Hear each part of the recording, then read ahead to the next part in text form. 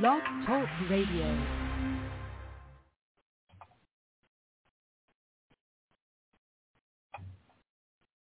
I've run out of answers, I've run out of time, and I'm so confused that I'm losing my mind. It's gonna take a miracle to help me this time. I'm traveling a road that has not one sign. Ooh, have mercy, oh yeah, set my soul free. And let the bell in my heart ring. Oh, this is my cry. Hey, this is my plea. You see, I need an angel. I'm calling an angel. Send me an angel down. Oh, see.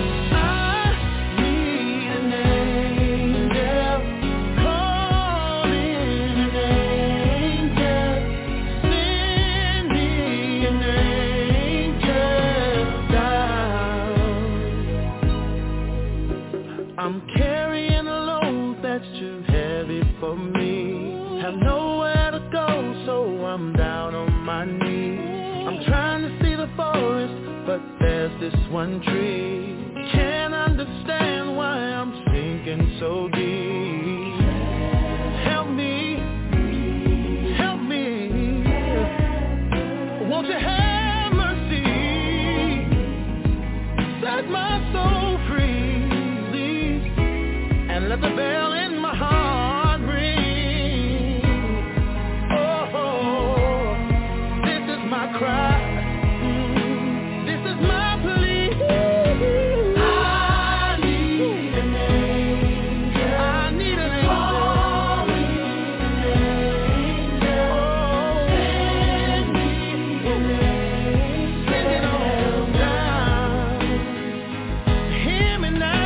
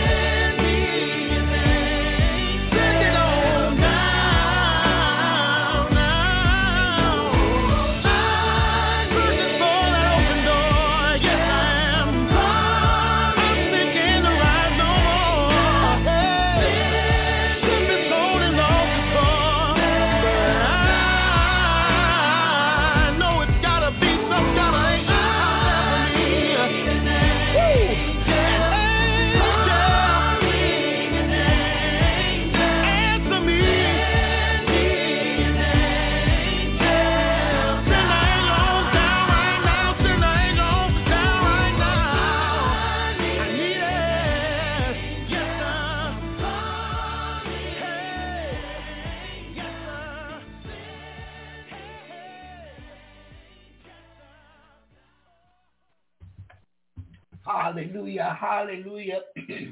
Mr. Reuben studied this morning, and I need an angel. Hallelujah. Nothing wrong with who you need.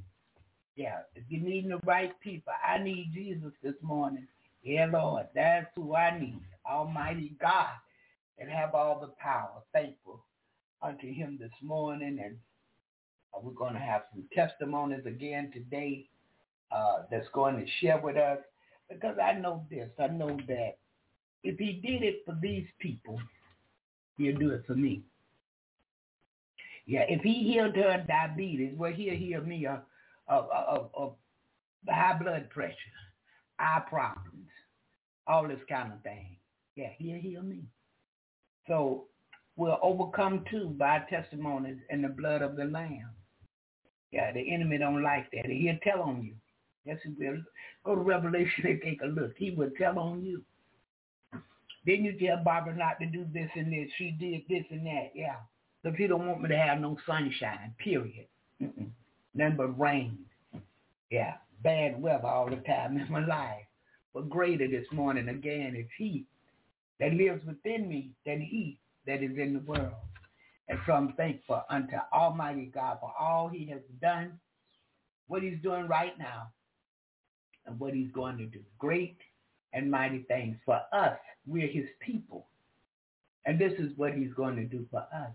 But we must learn to walk according to his word and put a stop to our flesh, because our flesh will get us in trouble every time. Every time. That flesh will get you in trouble. Hallelujah. Hallelujah. I thank God that he's blessing me to stay out of trouble, because that's my prayer too. Yeah, I don't want to be in a place where I shouldn't be. I want to be where I should be, in God.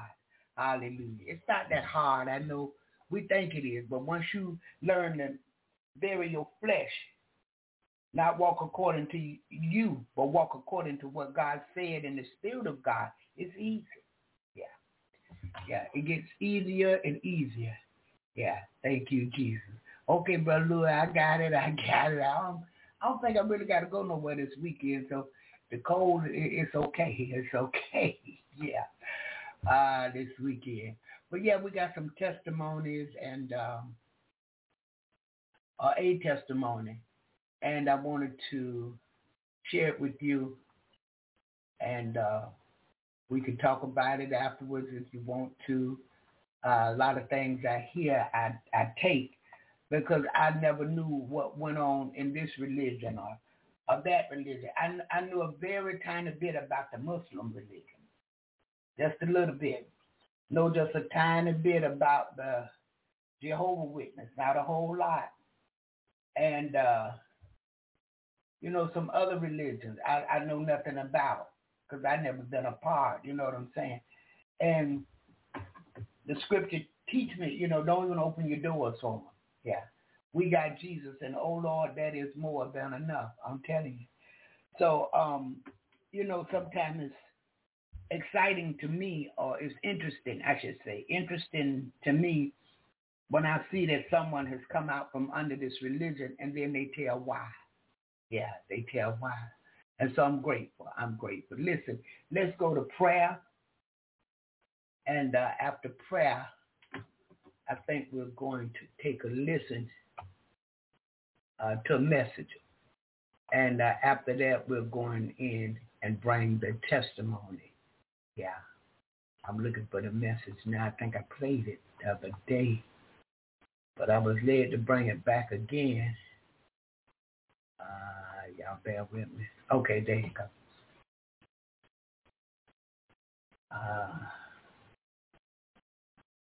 All right, let's pray. Father God, in the name of Jesus, we thank you this morning. Thank you for life, health, and strength. Father, thank you for waking us up. We thank you for being clothed in our right minds. We thank you for the use and activity of limbs, life, health, and strength.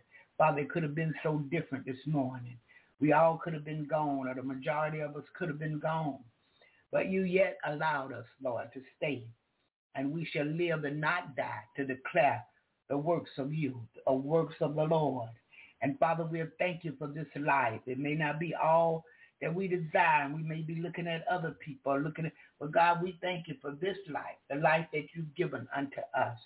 And Father, we ask today, in the name of Jesus, that you would teach us how to be grateful, teach us how to be thankful, teach us how to appreciate you, teach us how to love you, Father.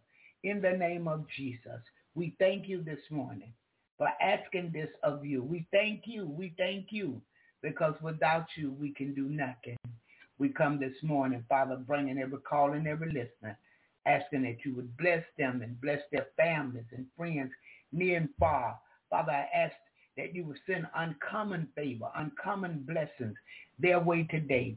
In the name of Jesus, January 31st, 2023, today, oh God, move for your people in a mighty way. And Father, we bring those that are sick, ask that you would send your healing power this morning. Father, it was you that took the beating for the healing of the nation. There's yet healing in the hem of your garment. And Father, this morning, yet again, you heal all manner of sickness and disease. Do it for your people today in the name of Jesus. Father, bless those that are incarcerated, those that are in every branch of the military, widowers, bereaved families, intercessory prayer people, preachers everywhere, preaching in the name of Jesus and obedience unto you and love for your people. Father, bless Israel and prosper Jerusalem. Continue to bless our brothers and sisters overseas. Lord, you know what they stand in the need of this morning. Move by your spirit for each and every one of them. And God, Father, I thank you for bringing these people my way. God, take a listen to what you have to say to the church. Move for them and move for their children, oh God, and their grandchildren. Move in a mighty way in the name of Jesus. And Father, we thank you for this America. And God, we ask that you would have mercy and that you would bring us all back to you on our knees wholeheartedly in repentance unto you. And that, God, we will see that without you we can do nothing. Bless this leadership, our leadership. Have mercy upon them, oh God. Fix their hearts and regulate their minds. Remind them that you're Almighty God that have all power. And there is no higher power. Father, remind them that your eyes are in every place. You're beholding the evil and the good today. In the name of Jesus, we ask. And we thank you right now. We thank you, Father. We give you glory. We give you honor. And Father, we give you praise. Bless this segment of Jesus in the morning. Have your way here today. Father, move by your spirit. Feed us until we want no more. Teach us your ways today, right here, God. In the name of Jesus, we give you glory. We give you honor and praise. And Father, we ask it all again in Jesus' name. Amen and hallelujah. I think we heard this, make my life a miracle. But this morning I'm led to go right back here first, and then we coming on with the testimonies. Hallelujah. I want to remind you today that 1 billion starts with the number 1. And that's where you and I come in. I have a word today from God, and I don't hesitate to say that.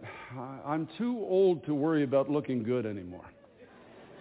When I come to speak somewhere, like especially here, I just say, God, what do you want to say? These are your people. What do you want to say? Because we have to get this now. We've got to be a people of truth. We've got to grow in the grace and knowledge of our Lord and Savior, Jesus Christ, because the days are short. Number one, you're going to need the knowledge of Christ for stability in these times. If you don't really know who you are in Christ, not only will you not make a difference, but you won't be able to stand. There's a coming storm into this world, folks, that is going to be beyond anything we've ever seen in our lifetime. The promise of God is that if we hear the words of God, as you're going to hear today, and we do them, that when the rains come and the floods come and the wind beats on your house, it won't fall. It will stand. It can't be taken down because Christ is the cornerstone of your heart and of your life. Thank God. Thank God for that. You and I are destined to be miracles in the hands of God. And I'm not saying that lightly. Every life, Christ died and rose again from the dead, took captivity captive, and gave gifts, not only salvation, but gifts to us that we might be, as the scripture says, that people wondered at. You and I might be a people that this world looks at as they did on the day of Pentecost and say, how do you get a relationship with God like that? And where did you get the ability to do the things that you're doing? Remember on the day of Pentecost, people were just kind of going about their kind of religious day as it was, and they suddenly encountered 120 people that God was speaking through.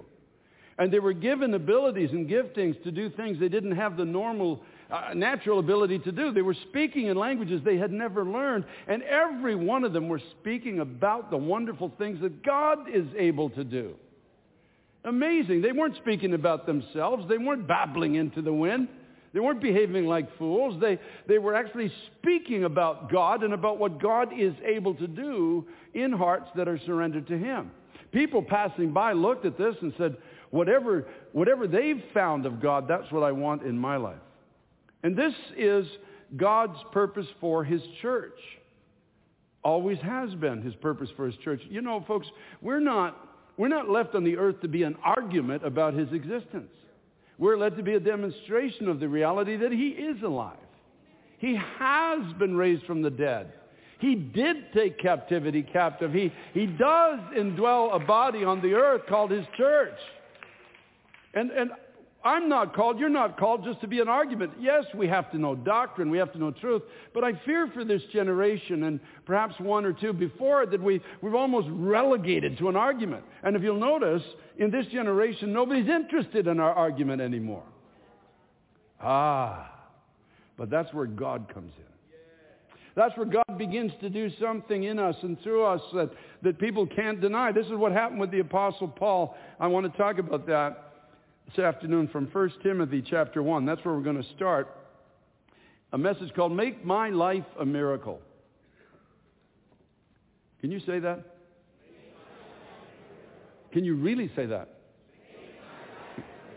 Can you mean that? That I want my life to be a miracle. Do you know God's willing to answer that prayer? And so, Father, I do pray, God, for the anointing of your Holy Spirit that has been so evident throughout this entire service, the whole day actually.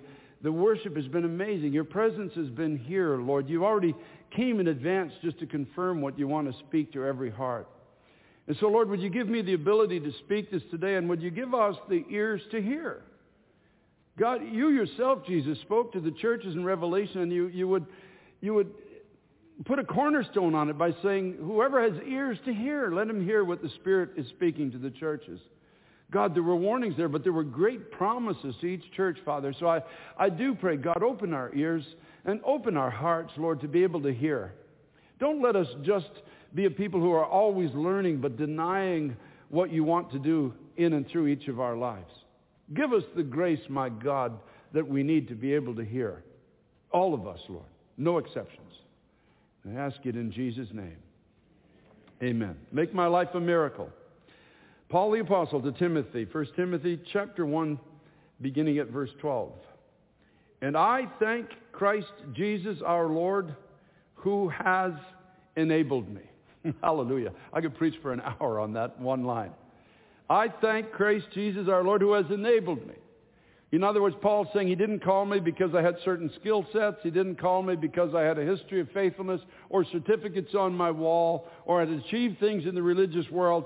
He enabled me to be the person that I became, to do the things that I'm now doing, to have the heart that I now have, because he counted me faithful, putting me into the ministry. In other words, Paul says the one thing I had is a heart for him.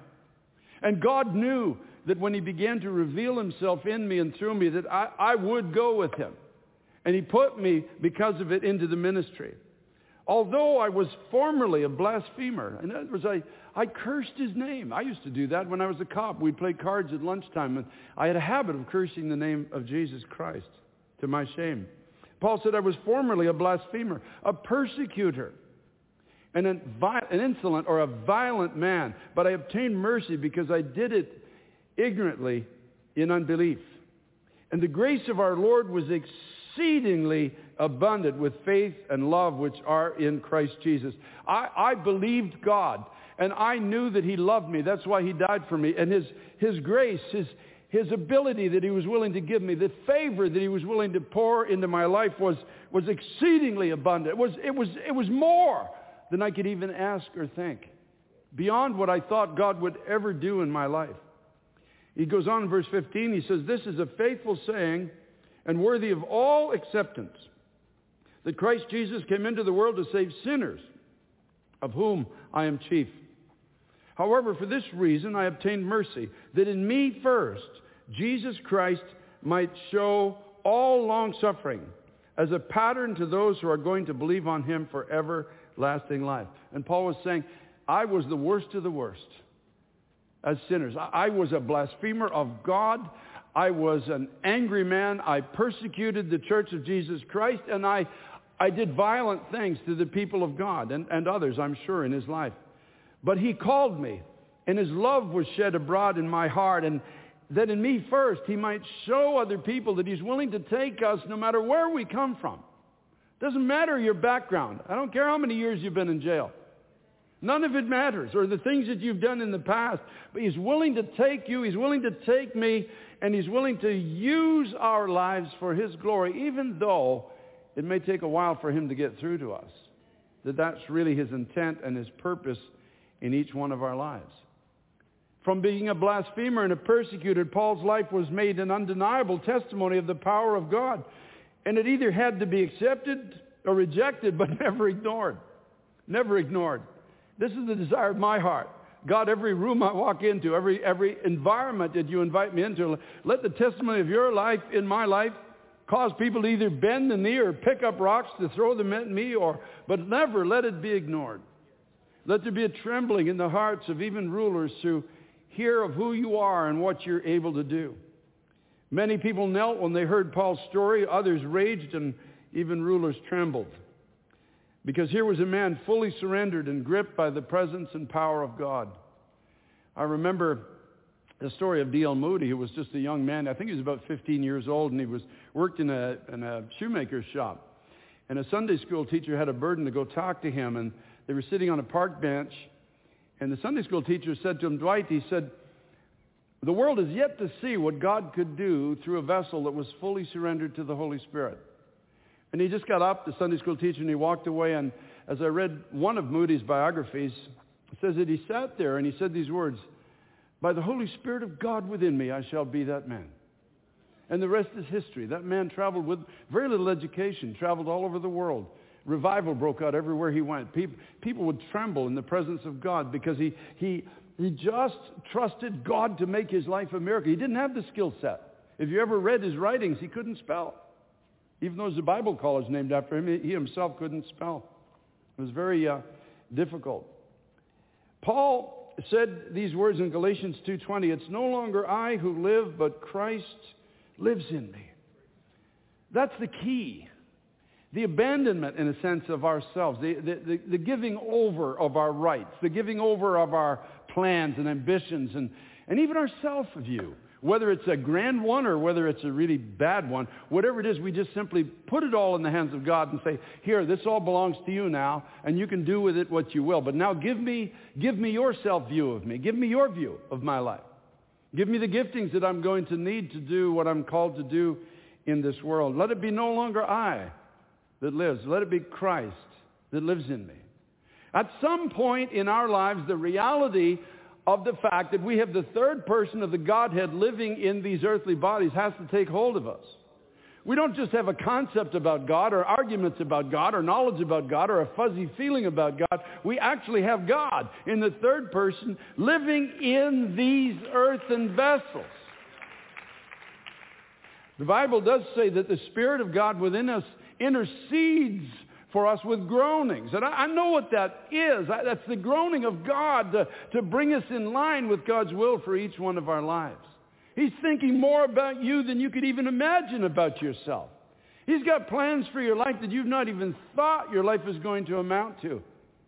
The danger that we face as believers in Christ is at some point we set our judgment about ourselves above the judgment of God and above the Word of God. And we start determining the course of our own life. And how tragic it's going to be one day to get to heaven. Now, that's not tragic in itself. Thank God for that. But you get to the throne of God, and maybe there's a video section. I don't know what it is, but you finally see what our lives could have been. Now, we're still in heaven, and heaven is still our home. I'm not talking about salvation now. I'm talking about what could have been done. What the will of God really was for each one of our lives. 2 Corinthians chapter 5, verse 17, this is the verse that won me to Christ. I want you to know this right now. You know, when the police officer that shared the gospel with me, I was a cop as well, and who shared the gospel with me, I wasn't really even concerned about my sin. I have to be honest with you. I wasn't concerned about a lot of things that he was talking to me about. The one thing that really, really was a hook, in a sense, in my heart is this one verse. If anyone is in Christ, he's a new creation. Behold, the old things have passed away, and behold, all things have become new. That's an amazing verse. I remember thinking, is that possible? Is that possible that God could change my life, that I could actually be a new person? I was fooling the crowd, just like many here are, or at least some anyway. But I knew what I was. I knew what I was becoming. I knew where I was going, and I was powerless to stop it. The selfishness of my own heart was starting to consume me. The anger was getting deeper and deeper in my life. The drinking was getting more and more a part of my life, to the point where some of my friends began to be concerned. Oh, yeah, I could fake it at a party, and I could pull up my guitar and sing and look like I'm the life of the place, but I knew what I was when I would get home and sit on the edge of my bed.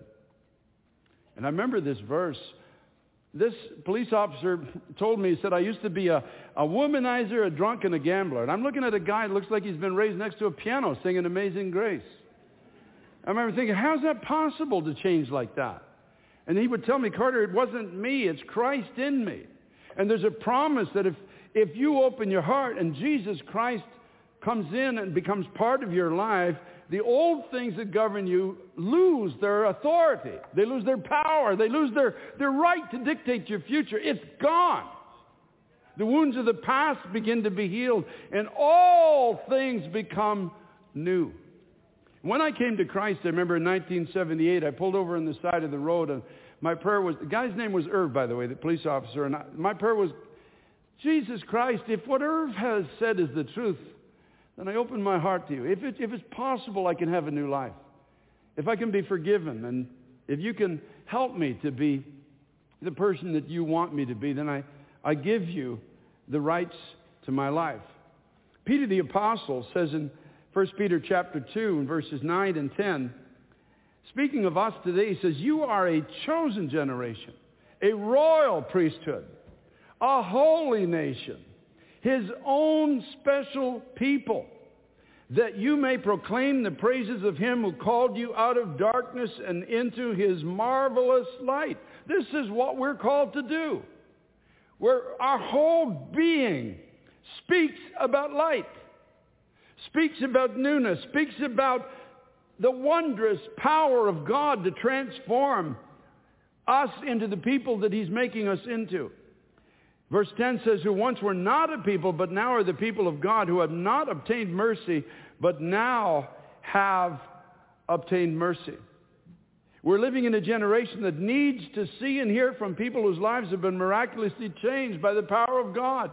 Have you noticed that our arguments don't matter anymore? There needs to be a demonstration in this generation of the presence and power of God through his church, which brings everything back down to you now. And to me. We are God's plan A. We're not plan B, C, D, E, F. We're God's plan A. There is no other plan for this generation except for you and except for me. In the book of Ephesians, chapter 3, and verses 20 and 21, listen to these words of the Apostle Paul. Now, in the context of understanding what he considered his life to be, he says, now to him who's able to do exceedingly abundantly above all that we ask or think, according to the power that works in us, to him be glory in the church by Christ Jesus to all generations forever and ever.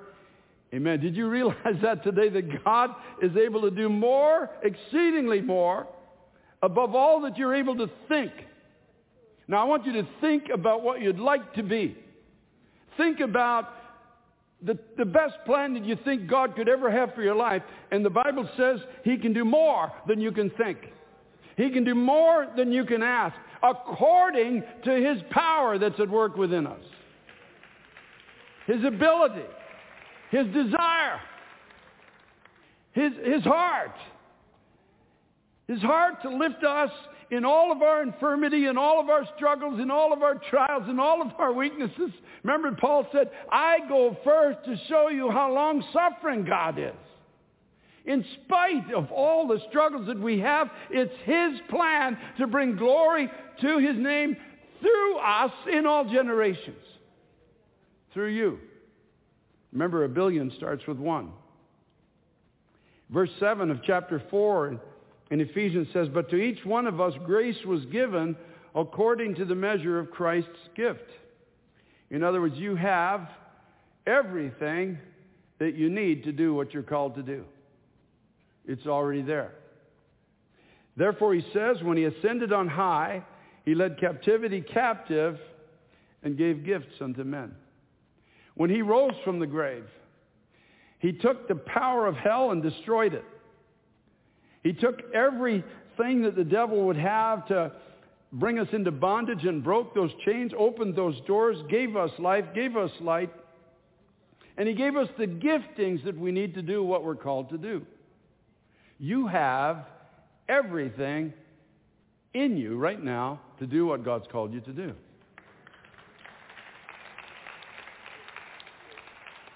Now you know why I said we're going to have the ears to hear this. I heard this. I was in my 20s when I heard this. I remember sitting on the edge of my seat in church and thinking, could that be true? Could God use my life for his glory? Could he make me more than I am? Is it true that with God all things are still possible? Does he still take the nobodies and nothings? It says that in the book of 1 Corinthians. He takes the weak and he takes the lame and the nobodies, the nothings, the despised, the foolish. This is his plan to glorify his name in the earth. Is that possible? God, could you take my life and could you use my life for your glory? Could you actually make my life a miracle, as the scripture bears witness? All the gifts that he's given to us, in order to receive them, number one, they have to be desired. In 1 Corinthians chapter 12, verse 31, Paul says, but earnestly desire the best gifts. They have to be desired. Like, if somebody gives you a gift, and you look at it, and it's all wrapped up, and it's got a pretty bow on it, and it's for you, there's a desire comes into your heart. Isn't that right? At least I hope so, anyway. I mean, maybe it's your birthday. Somebody brings you a present. I don't know. It's Christmas.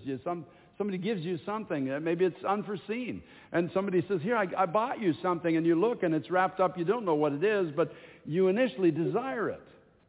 And it's the same in the kingdom of God. You have to desire what God has for your life. He's not going to impose it on you. He's not going to come in and force you or me to be the people he wants us to be. There has to be that desire in the heart. Then we have to unwrap it. 2 Timothy 2:15, Paul says, be diligent to present yourself approved to God, a worker who does not need to be ashamed, rightly dividing the word of truth.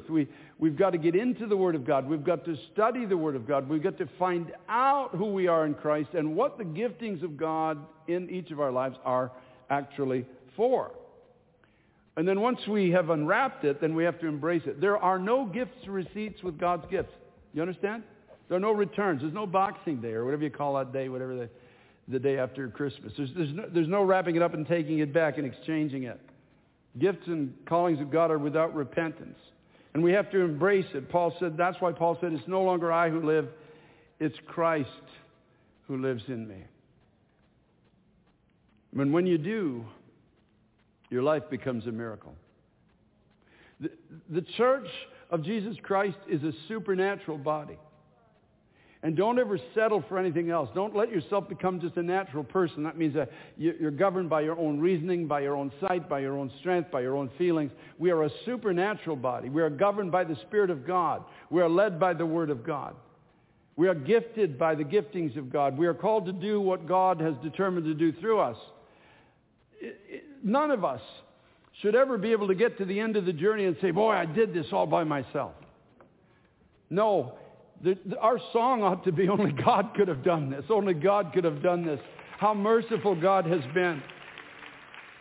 When we get to the end of our journey and some of us lift our feet up into our beds, we should be able to say to our friends or family, whoever's there, say, follow me as I've followed Christ. This is a wondrous life. This is a supernatural life. This is an amazing life in God. God took me and out of the ashes of my life made a miracle. In Matthew 11:23, Jesus intimates in the scripture that if miracles, which can only be attributed to the power of God, had been present in or part of the fabric in Sodom, it would have been spared. He said, "Oh, Capernaum, if the things done in you, the miracles done in you had been done in Sodom, it would have remained to this day." If Sodom had had miracles, I preached on that here a few weeks back.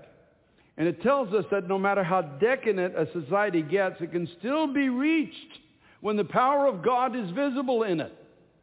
We're living in a decadent day. We're living in a day of rampant and ever-increasing immorality. Confusion is abounding on every side. If ever there was a time for the church to rise, it's now.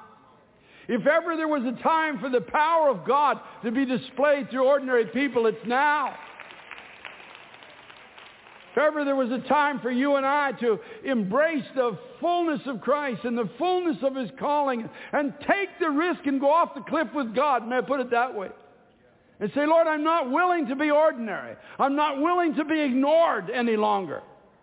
God Almighty, whether they kneel or whether they rage or whether they tremble, let there be a reaction to your presence in my life. Give me the courage to speak. If you've given me a word of knowledge, give me the courage to speak it. A word of wisdom, let me speak it. If you move on my heart to lay hands on somebody that's sick and believe that they're going to be healed, give me the courage to lay hands and pray.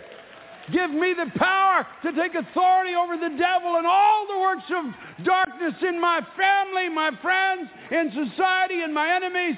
God, I'm not sitting on the sidelines any longer. I'm going to walk with you from this day forward.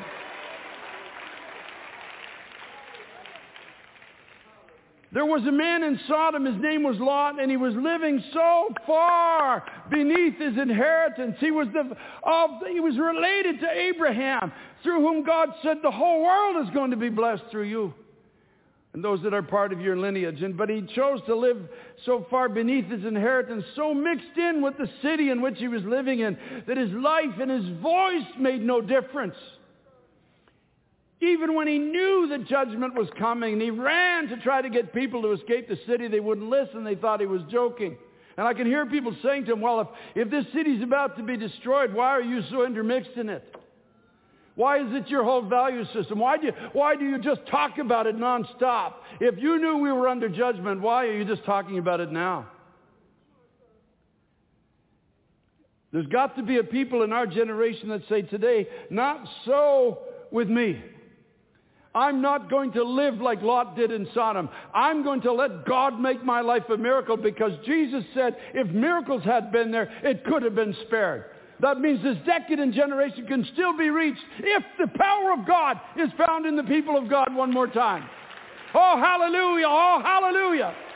Glory to God! Glory to God! Glory to God! Glory to God!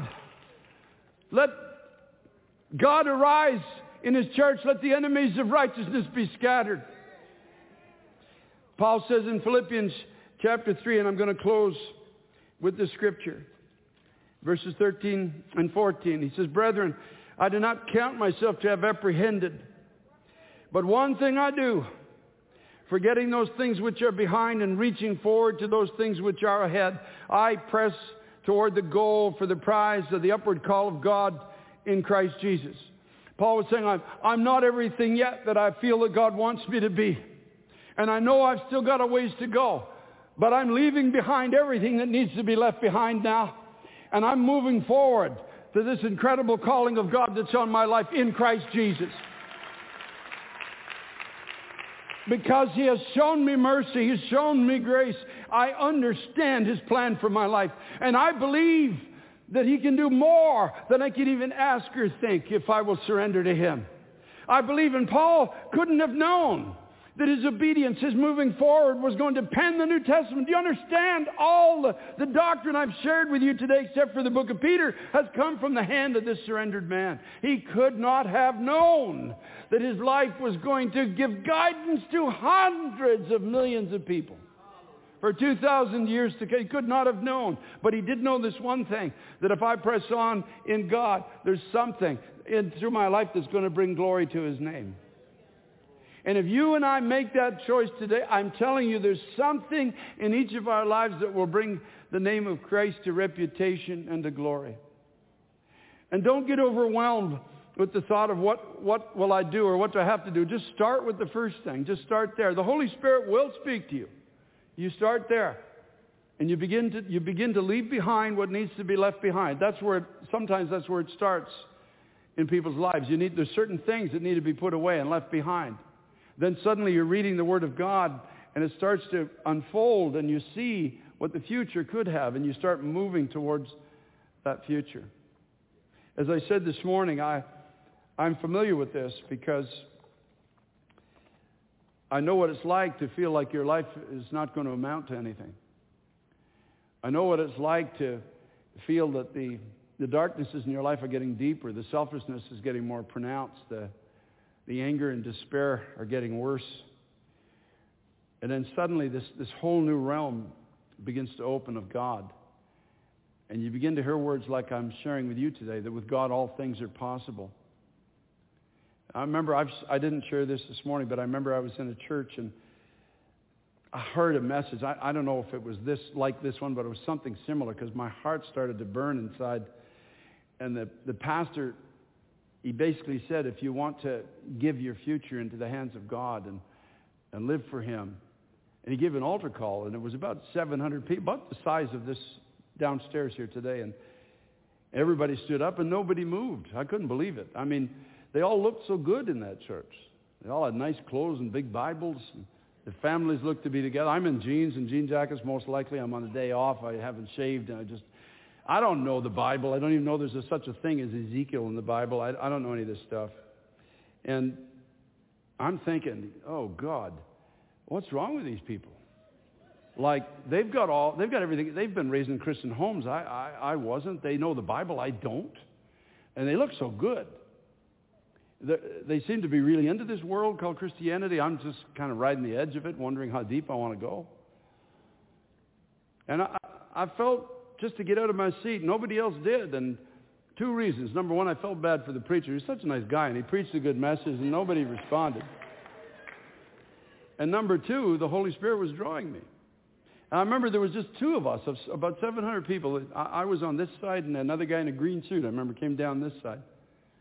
And both of us got on our knees, and I just started to cry. And I said, here are my words. I said, Jesus, I have nothing to give you. The little boy in the story at least had some loaves and fish. I don't even have that. I remember my words. I said, if you need a bad temper, I'm your man. You need a lousy husband, that's me. If you need a guy who doesn't know how to be a father, I qualify.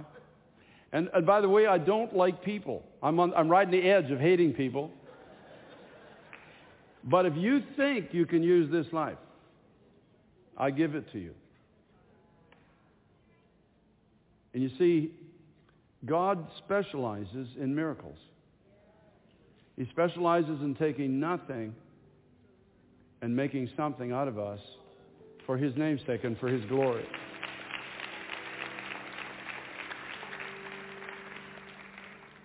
So that's what I'd like to invite you into today. Remember, I started by saying a billion starts with one.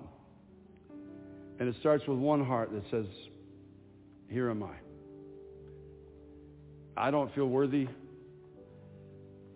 I wouldn't, if I were God, I wouldn't use me, but if you want my life, I give it to you.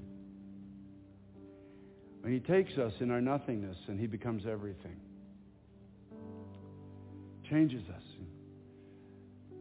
You know, fortunately my house burned down years ago and we lost all of our pictures of what we used to be before we came to Christ. There's always somebody out there that's willing to send you an old picture of yourself, and somebody did. I looked at that, Pastor Tim, and it scared me. Of the man I used to be before I came to Christ. That man's eyes were dark. His countenance was dark. His heart looked empty. And I remember looking at the picture and I remember thinking, thank God that man is dead. Thank God that another man was born because of Christ.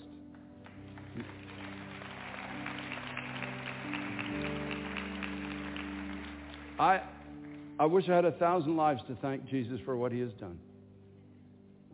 The best way I know to thank Him is to convince you that this journey is worth taking.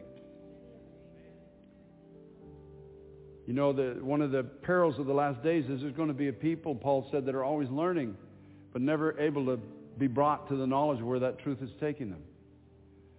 And they deny the power of God. In a sense, they just resist it. They resist what God wants to do. They learn but deny His power. I don't want to be among them.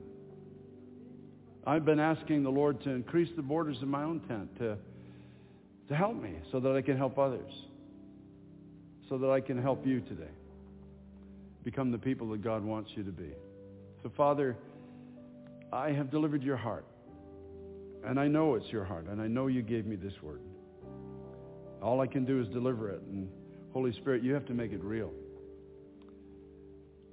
But I do ask God for every evangelist that's here and doesn't even know what they are, every pastor that doesn't know they're called, every civic leader that's here, every one that's going to make a difference in their sphere of life, whatever it is, whether it's in the academic world, whether it's pushing a broom, it doesn't matter. God, you have something so much bigger for every life that's here. Would you give us the grace to yield? Would you give us the grace to believe that you can use us for your glory? So I'm going to ask you to stand, and I'm going to ask you to make the journey I made 40 years ago now. Imagine that, 40 years ago. And if the Lord's speaking to your heart, and you believe that God can make your life a miracle, I'm going to ask you to slip out of your seat and just join me here. And we're just going to pray. Pastor Tim's going to come.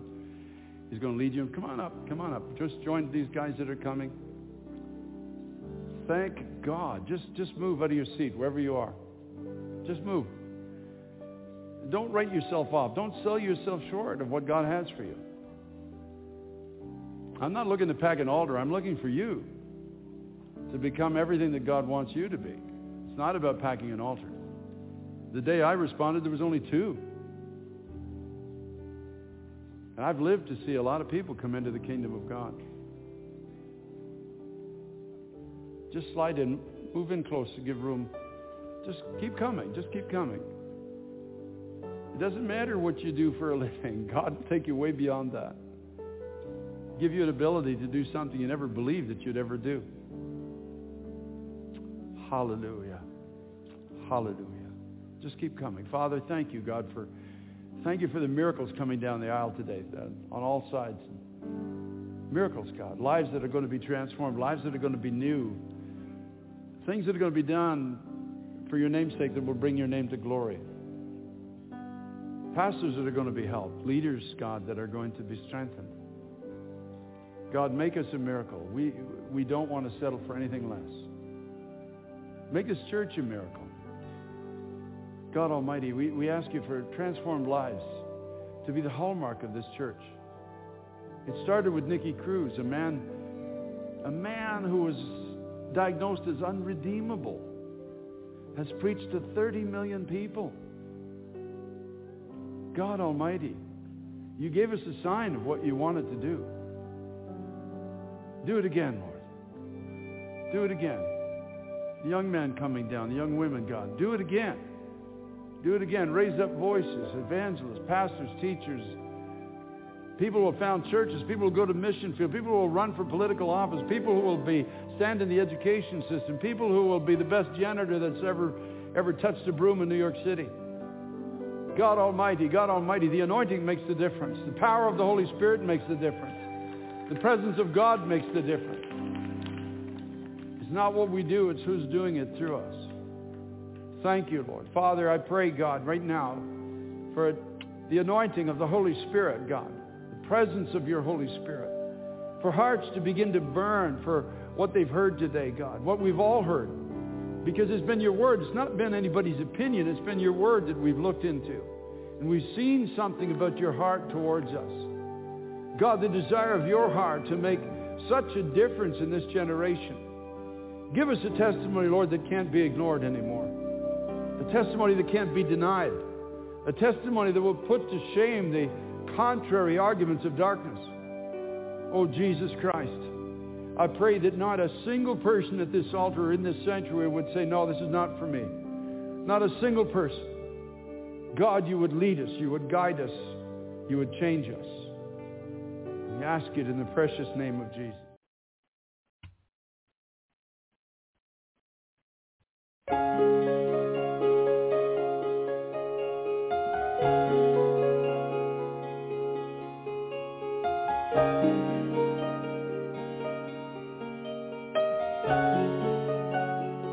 Take me to the King.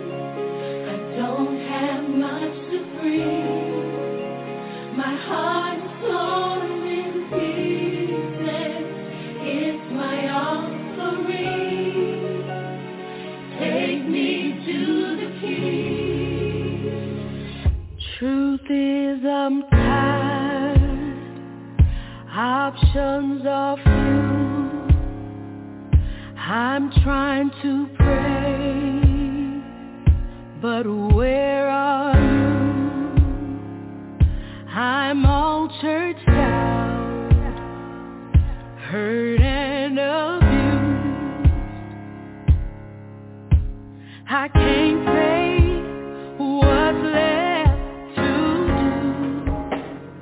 Come on. Truth is I'm weak, no strength to fight, no tears to cry.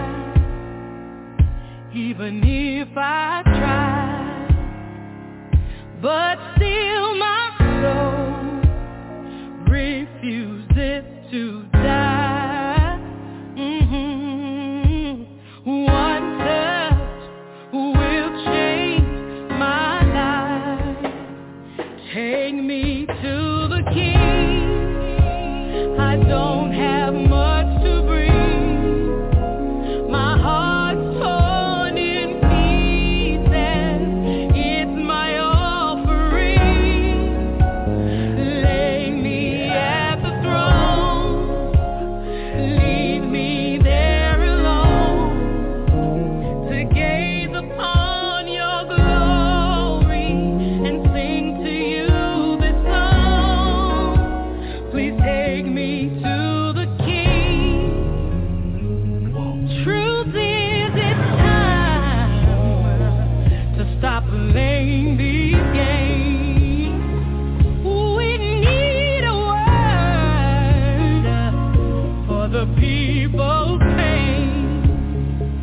So Lord, speak right now.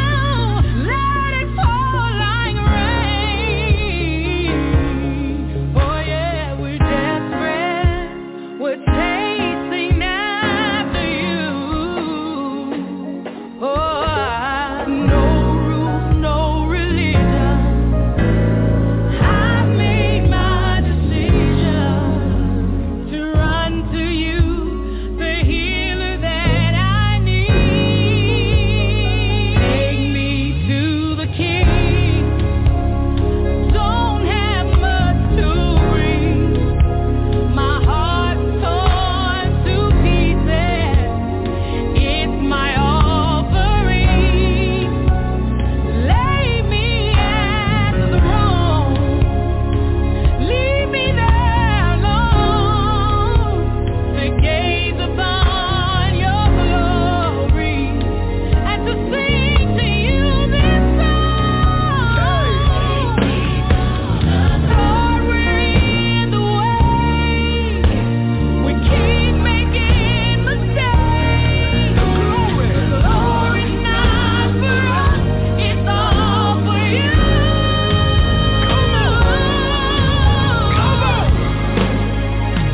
Take me to the King. I don't have much to bring. My heart's torn to pieces. It's my offering.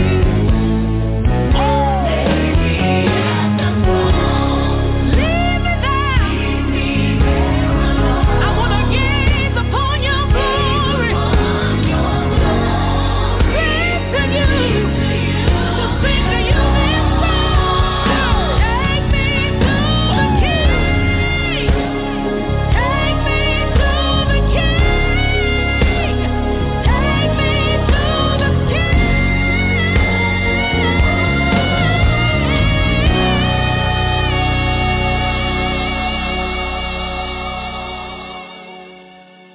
Hallelujah, hallelujah. Thank you, Jesus.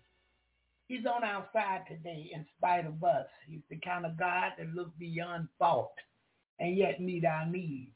Ah, thank you, Lord. Thank you today, God. We thank you. We can't thank you enough. Hallelujah. Look what he says. Come, let us reason together. Though your sins be as scarlet, I will wash you as white as snow. Yeah. I'll cleanse you from all unrighteousness. Just come. Let's talk about it. Tell me what's going on. Remember the songwriter said, what a friend we have in Jesus, all our sins and griefs we bear, all because we do not carry everything to God in prayer. He said, come, let us reason together. Come, let us sit down and talk about this thing. But many times we won't do that. We just want to repent and move on. But we need to go to him and tell him what's holding us down, what's the stronghold that's really in our lives. I was looking at a mother the other day, and her son was out of the country when she found out he was gay. And she was just hurt over it, because she wanted a son who was a male, somebody different than her. Yeah. And she thought with having a son, he would be protective of his mother, and he would play baseball, basketball, football, and bring a girl for prom, and then he would get married and give her some grandchildren. So when she heard he was gay, it kind of ruffled her feathers. So she prayed for him and everything. And this was her main thought, too, is that my son may get killed or he may kill himself. Yeah, my son may get killed or he may kill himself. Because she realized, the brain was off. Something was wrong, internal.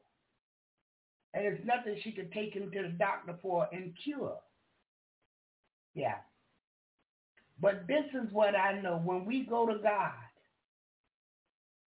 and we sit down to reason with him, we tell him every thought. Lord, I'm afraid for my children. God, I'm on the job, but I don't know how to witness on the job. All these people appear to be non-believers. But this is what kicks in, trust. You got to have faith in God. That's how you get to know him.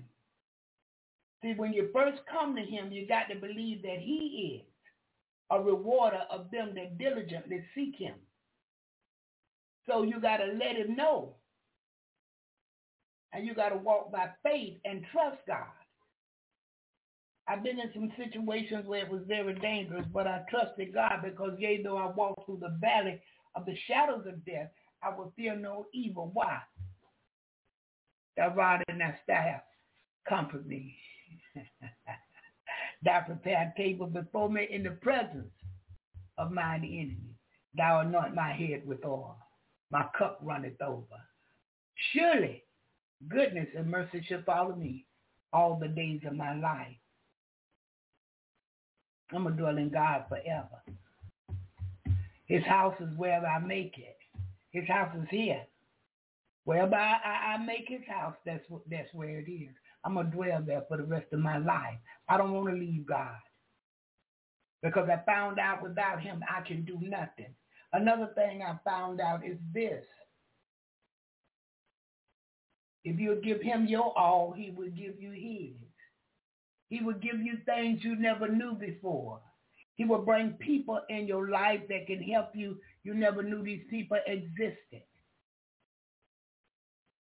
These were the kind of people you stayed away from, because you didn't know and you was a little bit hesitant about them. But God will open that door wide open and show you who they really are and where their heart is for you and your ministry that he called and chose you for. Yeah, we got to get up from sitting down. We've been sitting down too long, not doing nothing for him. Many of us, we go to church and we'll wear the pulpit out, we'll wear the pew out, but when it comes to outreach, we too busy. but the harvest is plenteous and the laborers are few. We prayed that the Lord of the harvest would send more laborers. But how about the labor he either called you for or chose you for? Yeah. Yes.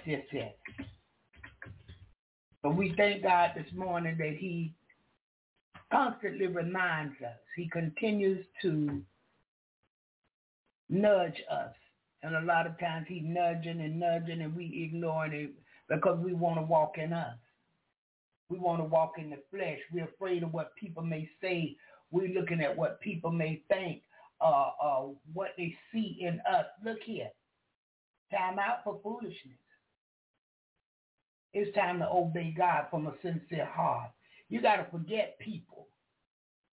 People cause you to go to hell. Do you know that? We got to come out of this flesh and learn to walk more in the Spirit of God.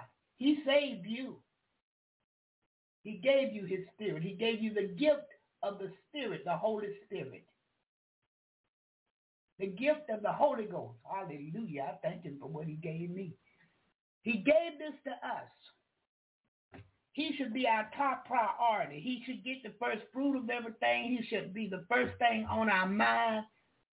We should want to work for him. And even in that let us reason together. We can go to him and ask him, Lord, what would you have me to do? What type of work did you call me to in the vineyard? Have patience and wait on the answer because he's coming. And he's going to show you.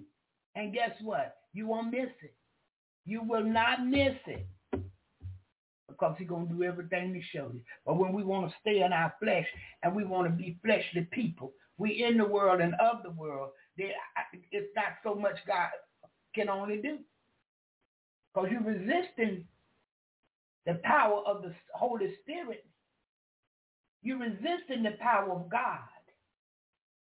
And you think you're getting away with those things because he don't destroy you. But there's a way that seems right to a man, but the end thereof is destruction.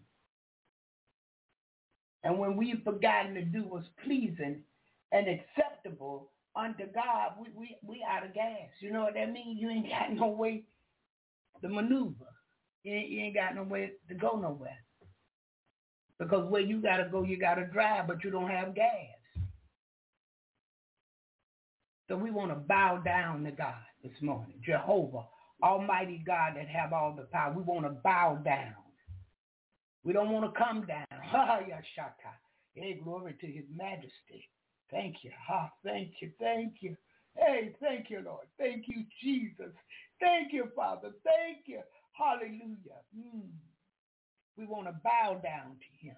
Even where you've heard me say many times, we can come boldly before the throne of grace to make our petition known unto Almighty God, but we want to come bow down. Yeah. Why? He's holy. He's all powerful, all knowing. He got everything we need and more. He give heart desires. He found a way to redeem us back to him. We should be grateful and we should show this unto God. We should show our appreciation unto him. Lord, I appreciate you. I appreciate you because you're my heavenly Father.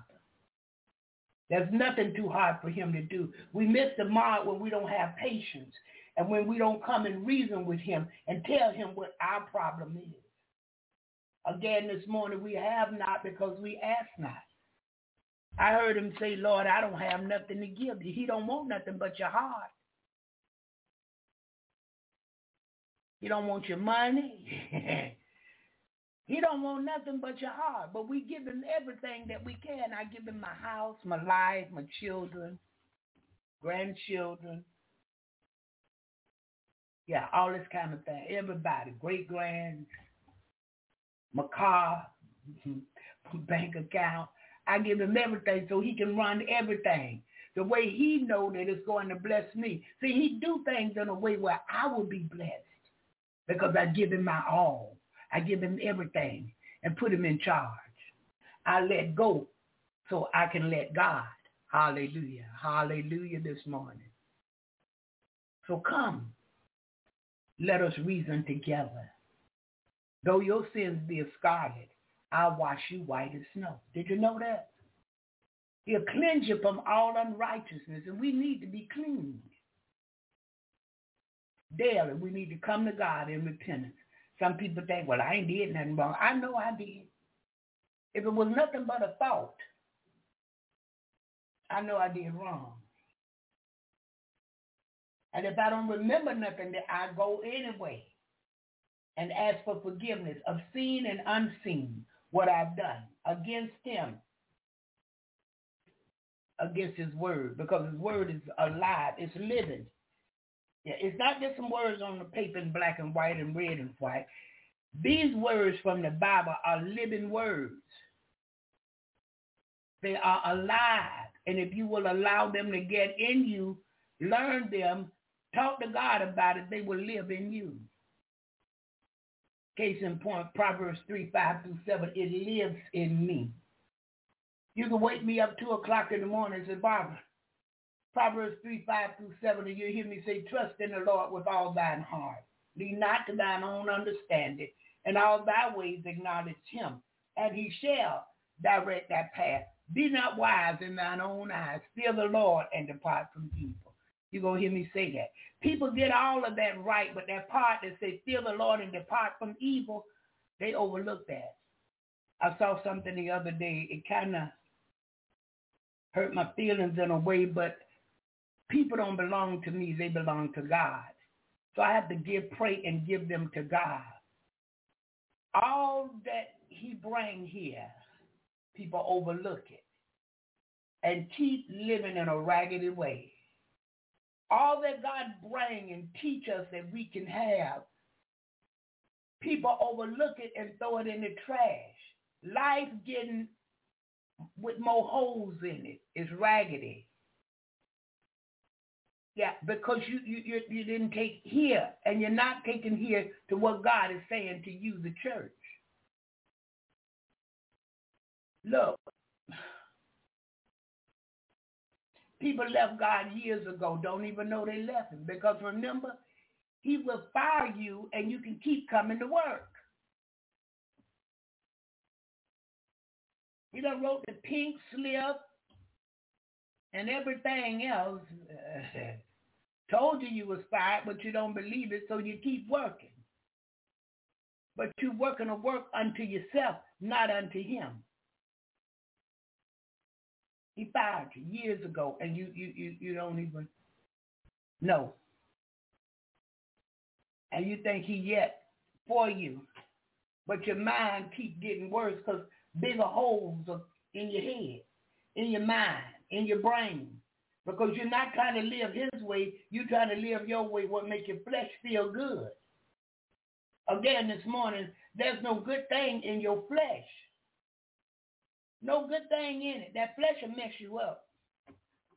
That flesh will tell you, hey, Barbara, ain't nothing wrong with going out with the guy and having a drink. What?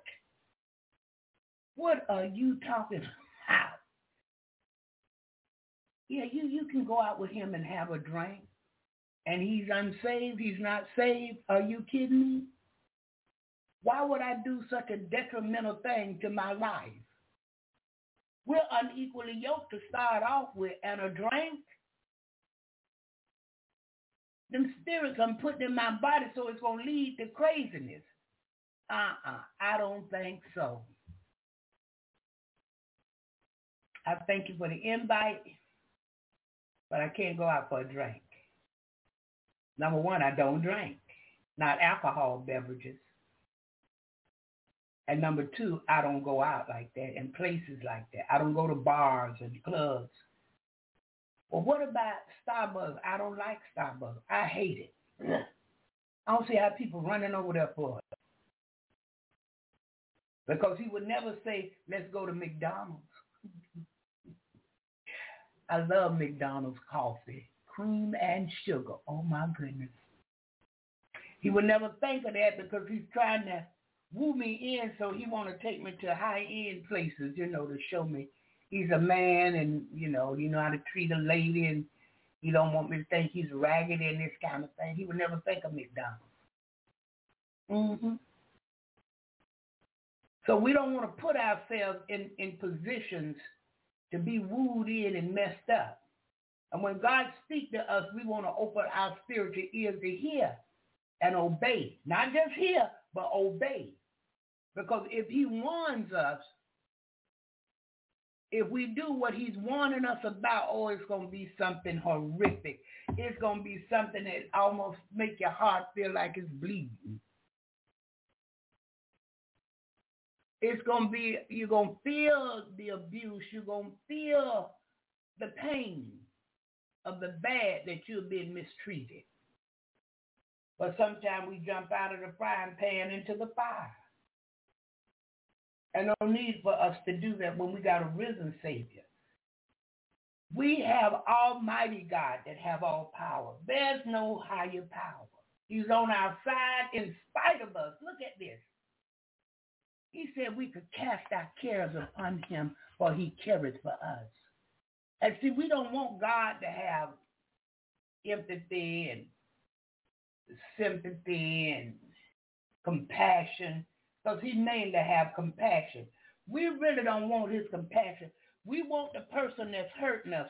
We want their compassion, and you'll never get it. I'm sorry. The only way you'll get it, he wants something from you or she wants something from you. All that they did to you, they didn't even see what they were doing. They felt none of that, only you felt it. Come out the abusive relationships. Don't go out with me and they're unequally yoked. You saved and they're not saved. Don't do that. Don't do that. To my God, honey, go on now.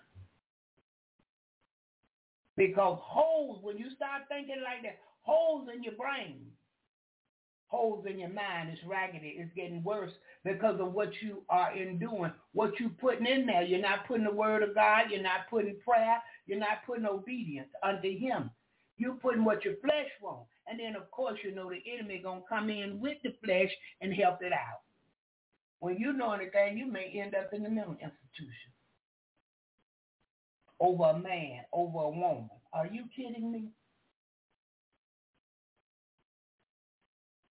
And if at all, if you feel you need to stay away to save yourself, stay away. Save yourself. I'm busy. Not only am I busy, I'm happy being alone. Yeah, and it's not that she done been through so much. No, I love the Lord. I'd rather give him more than anybody. He gets more than the children. I love crocheting. He gets more than the crochet. I love him today. Hallelujah. He's been good to me. Faithful, faithful, faithful. Ooh, faithful. I don't know no one who is as faithful as he is. Bless me over and over. Oh, my goodness. You have no clue. You have no clue. I was so blessed yesterday. I had a doctor's appointment and some running around to do personal things. And I was just wore out. But I went to the post office to get the P.O. box mail. And I had this yellow slip that I had a package express. I didn't know what it meant. So I walked around there, and one of the young ladies worked there. I know her. So she was like, hey, where you been? I said, honey, bad knees on the back. And we laughed. And so she said, I kept your package here. They kept wanting me to send it back, but I wouldn't send it back because I knew who post office box was 8032. I said, that's Miss Barbara. I'm not sending her package back. She coming in here and get this package one day. And so she went back there and she got the package. Irene had sent me something from Christmas all the way from Australia. I can't begin to tell you all kind of things was in the box, all kind of precious gifts, books, and I love those books and all kind of things. And so I was like, because when I started, it said Australia Postal. I was like, this is a box from Irene. This Irene Christmas box she was sending. Because we had been waiting. I sent her a box, and she sent me a box, and we did it in November to make sure it was there before Christmas. Oh, my goodness. I said, I hope she got hers, but we keep talking about it and we keep forgetting the boxes. But yesterday mine coming out, I said, I hope yours come today.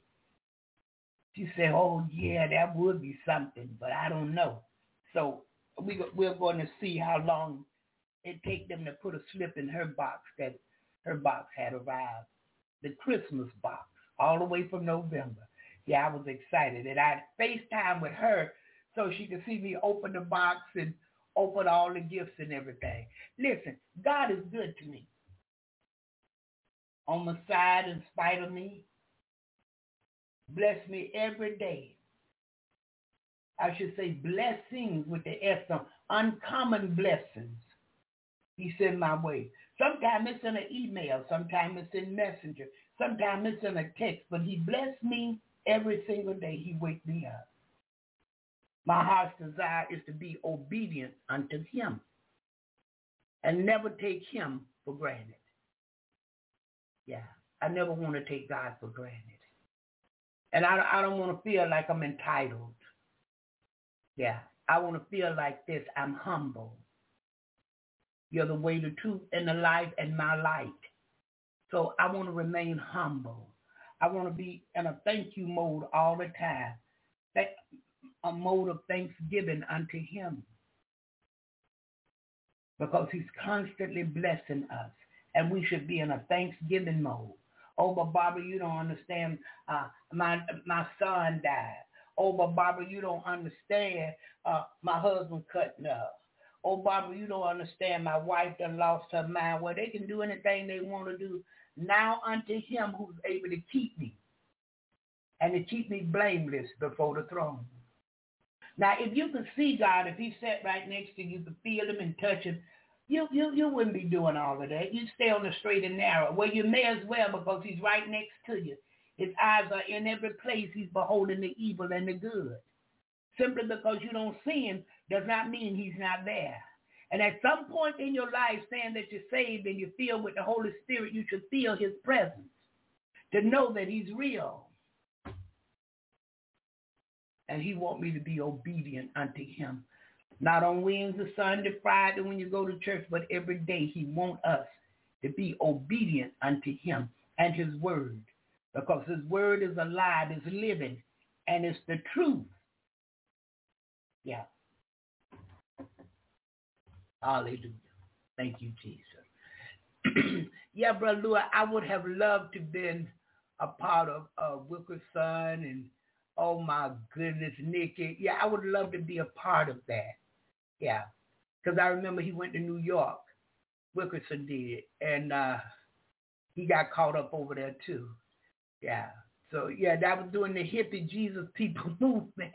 That was during that era. Yeah, but some got saved for real, and they was real in what they were doing. I believe that, and God blessed them to go on and to become, even more. He could use them in the vineyard even more. So we thankful unto the Lord this morning. Sister Rita, I know that's your number. Can I get you to raise your hands to the Lord, Sister Rita? Just lift your hands towards the Lord and begin to tell him thank you. If you're in a place where you can do it. Yeah, just begin to tell, if you can't lift your hands, just begin to tell him thank you. Begin to tell him thank you.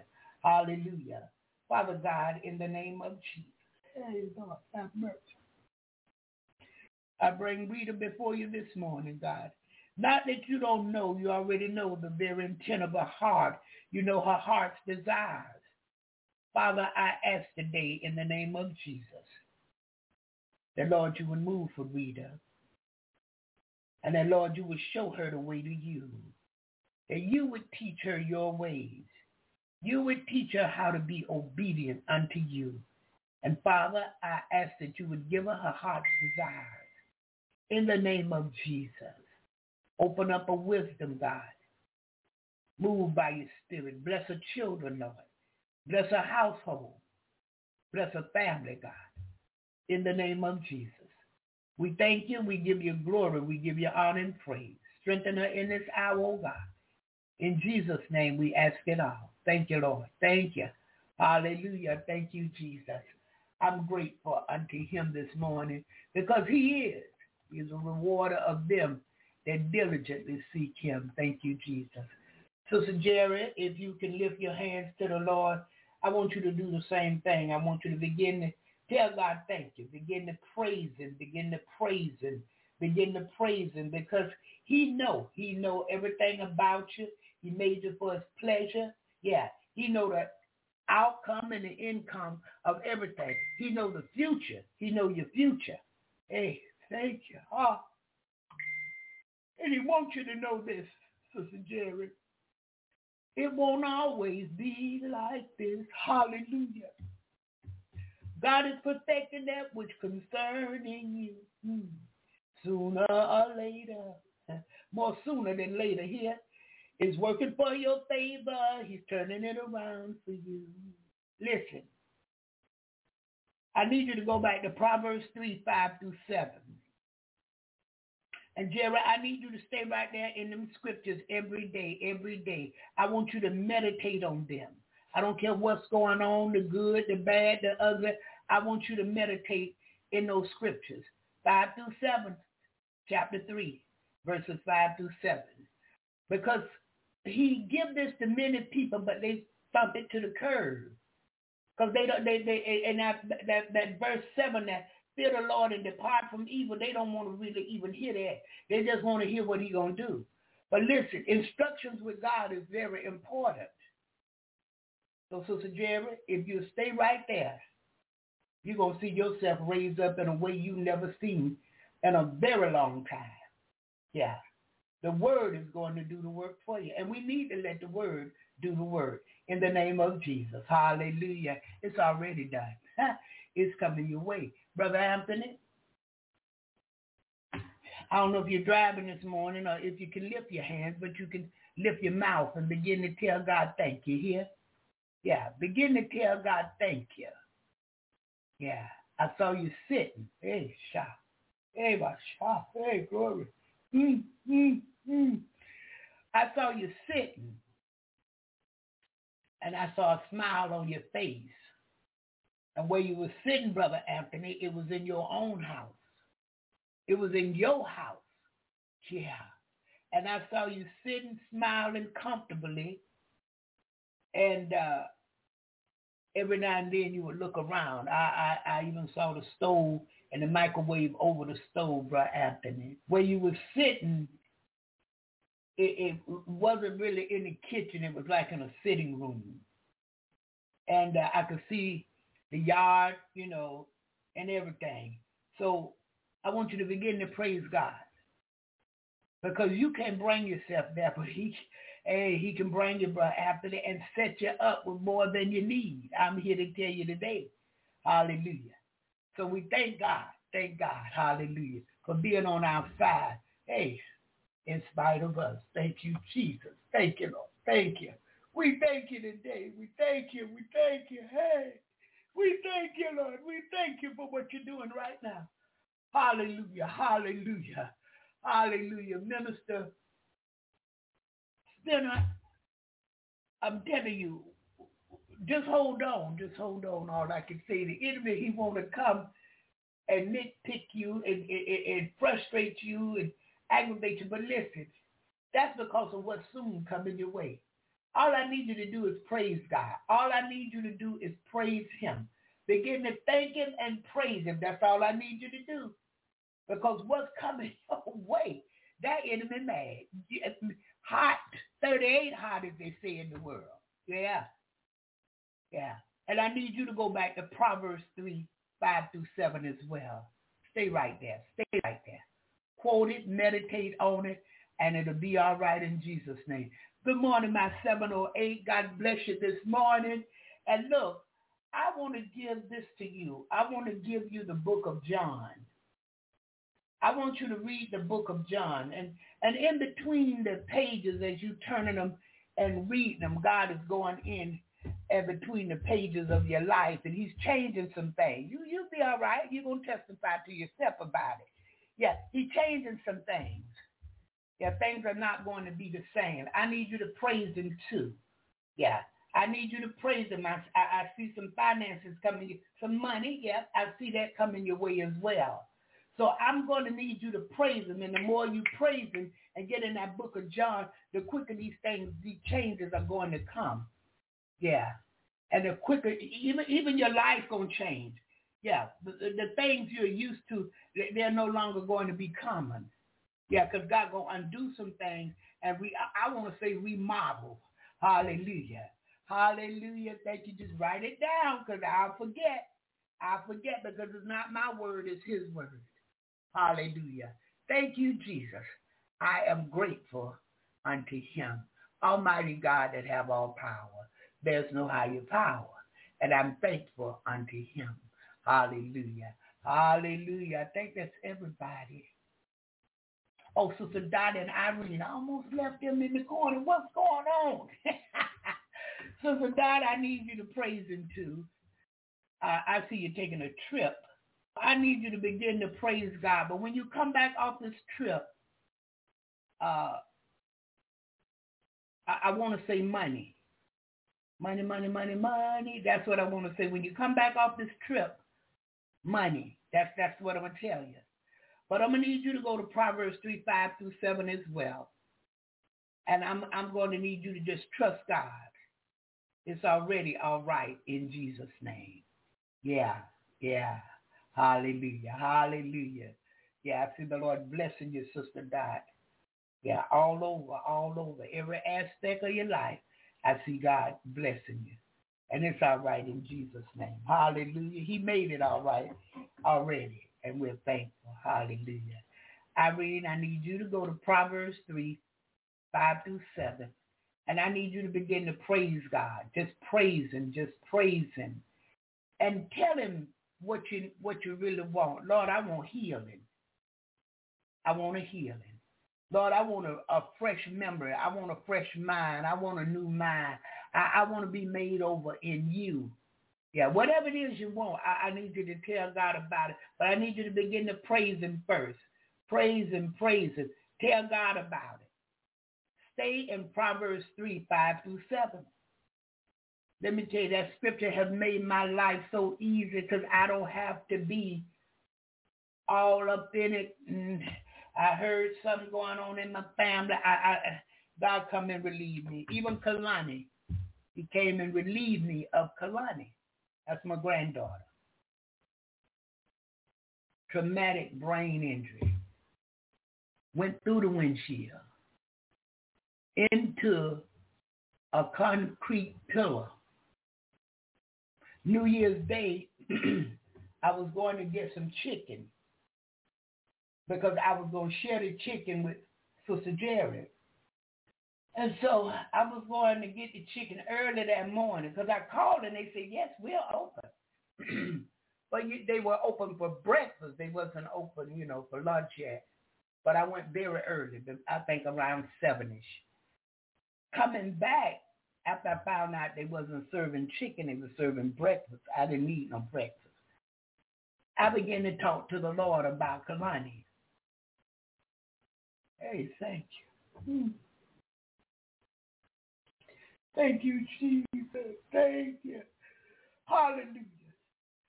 I began to tell him what I wanted for her, and I began to tell him, how I felt about her and the situation and everything. And he heard me the first time. Do y'all hear me? Hey, glory, hallelujah. He heard me the first time. In a few days, a dad come from Washington State. Well, he first had to get out of Bethel, Alaska, then into Washington State because he lived in both states. He lived in Alaska and he lived in Washington State. So he had to wait a few days to get out of Bethel because of the snow. Then he finally get out of Bethel into Washington State. He still had to wait a couple of more days. So finally he get out of there. When he get to Jacksonville, or Orange Park, to the hospital where she's at, he telling the doctors, what he want for and this and that, because he's a nurse and a therapist. And his friend is a MD. She's a medical doctor. And so when I look, I see Kalani. Listen to this. Kalani sitting up in a chair. No drooling, none of that. He said, he walked in to see her. She said, hey, Uncle Bree. That's my son, Yusuf. I'm so glad to see you. I miss you, Uncle Bree. He said he had to tell the baby, I'm not your Uncle Bree, this daddy. I'm your daddy. But the Lord did this. Hey, thank you, thank you. Thank you, Jesus. Thank you. Hallelujah. He did that to show me. I heard you the first time. This is what you said you wanted. Look. Look where I brought her from. Hallelujah. I have not been to the hospital every day. Although that's my granddaughter. And when she see me, she lights up. Hey, Grandma. I don't care where it's at. Yeah, she was a dog trainer and was good at her job.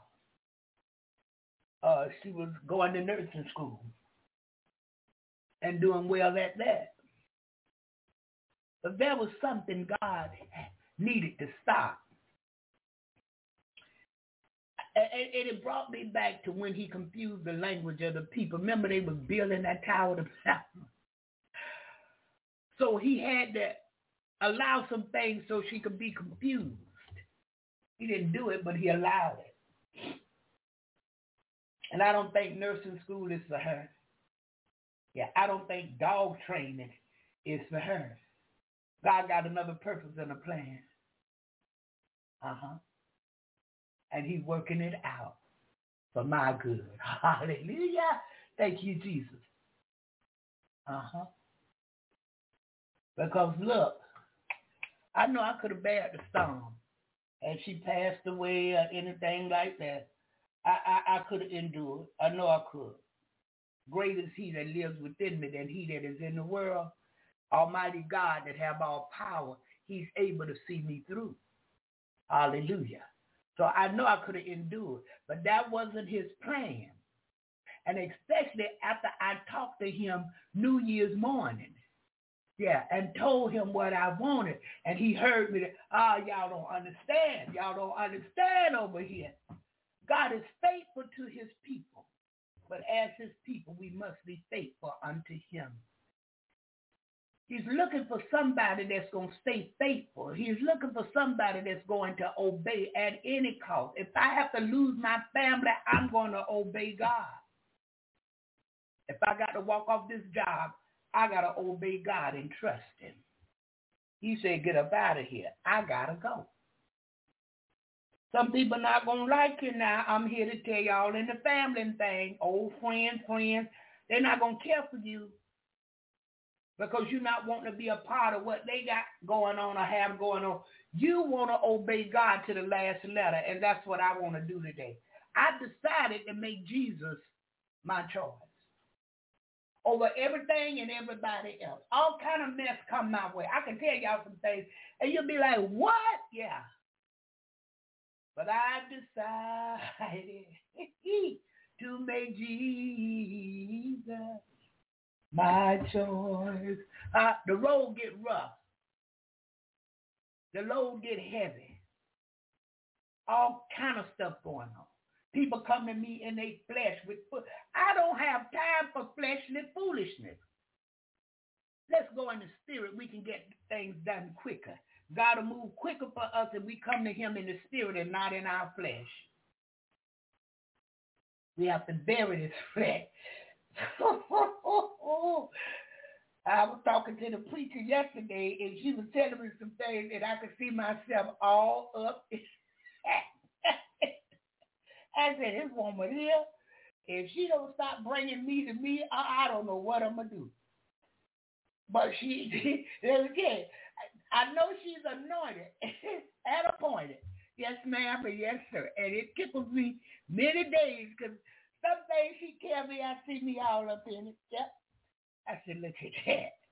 If she don't stop bringing me to me, I don't know what to do with her around here. Because that would have been me right there. That would have been me right there. I would have had to pray my way through.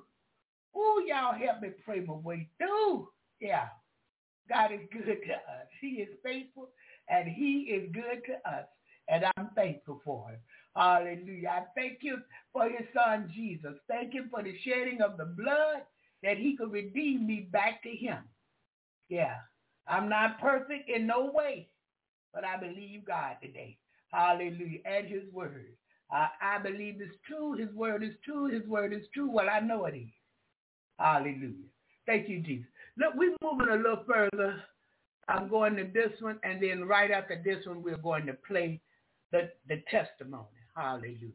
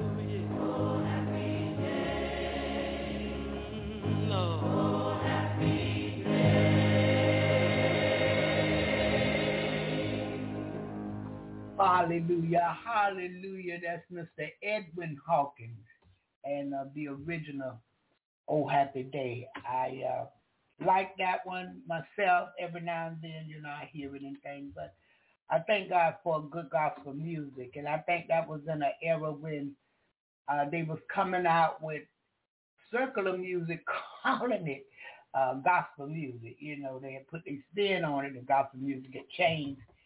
But I thank God, for the words and what he's doing in his people. Yeah. When I say in his people, a people that's obeying, a people that's walking with him and not their flesh. Sometimes they'll walk with him so far and then they cut it off and I'm going to walk in my flesh now. No, those that are staying constantly walking in the spirit, that we don't fulfill the lust of our flesh. Because that's how we get to the flesh and get to obeying the flesh, is we cut the spirit off. Stop seeking God spiritually. We start feeling with our flesh, with our natural man. Yeah. And that won't work. And when I say natural man, again, that's a generic term, man or woman. Yeah, we walking in us now. God done had his chance. Ooh, I would be afraid. I'm not afraid. I'd be scared. Yeah, to play with him like that. Oh, yeah. So listen, we're going to take a listen to this testimony this morning. And after the testimony, I want to open the studio today. And then I'll do the rest of the roll call. Well, since you've clicked on this video, whether you are one of Jehovah's Witnesses or not, I'm sure that you're curious of how it can happen that someone who had a relatively high position within the organization, being an elder, what happens to them to make them decide to leave one day and to no longer be a part of the organization? Well, that's my reason for making this video. I need to give my experience to show just how it is that an elder and a pioneer can wake up and realize that this just might not be the truth.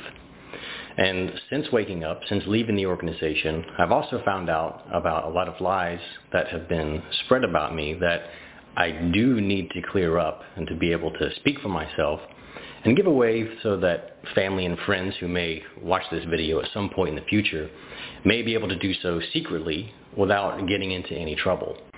So out of respect for my family and former friends who are Jehovah's Witnesses, I won't detail out the conversations that I had with them, nor what happened in my personal life.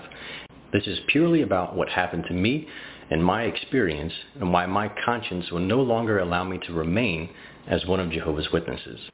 So to all former friends, family members that happen to watch this, if you are active witnesses, I will give you some time markers, and I'll give you a warning to let you know when I'm going to bring up topics that you might not feel comfortable watching, such as anything that might be information you haven't heard before.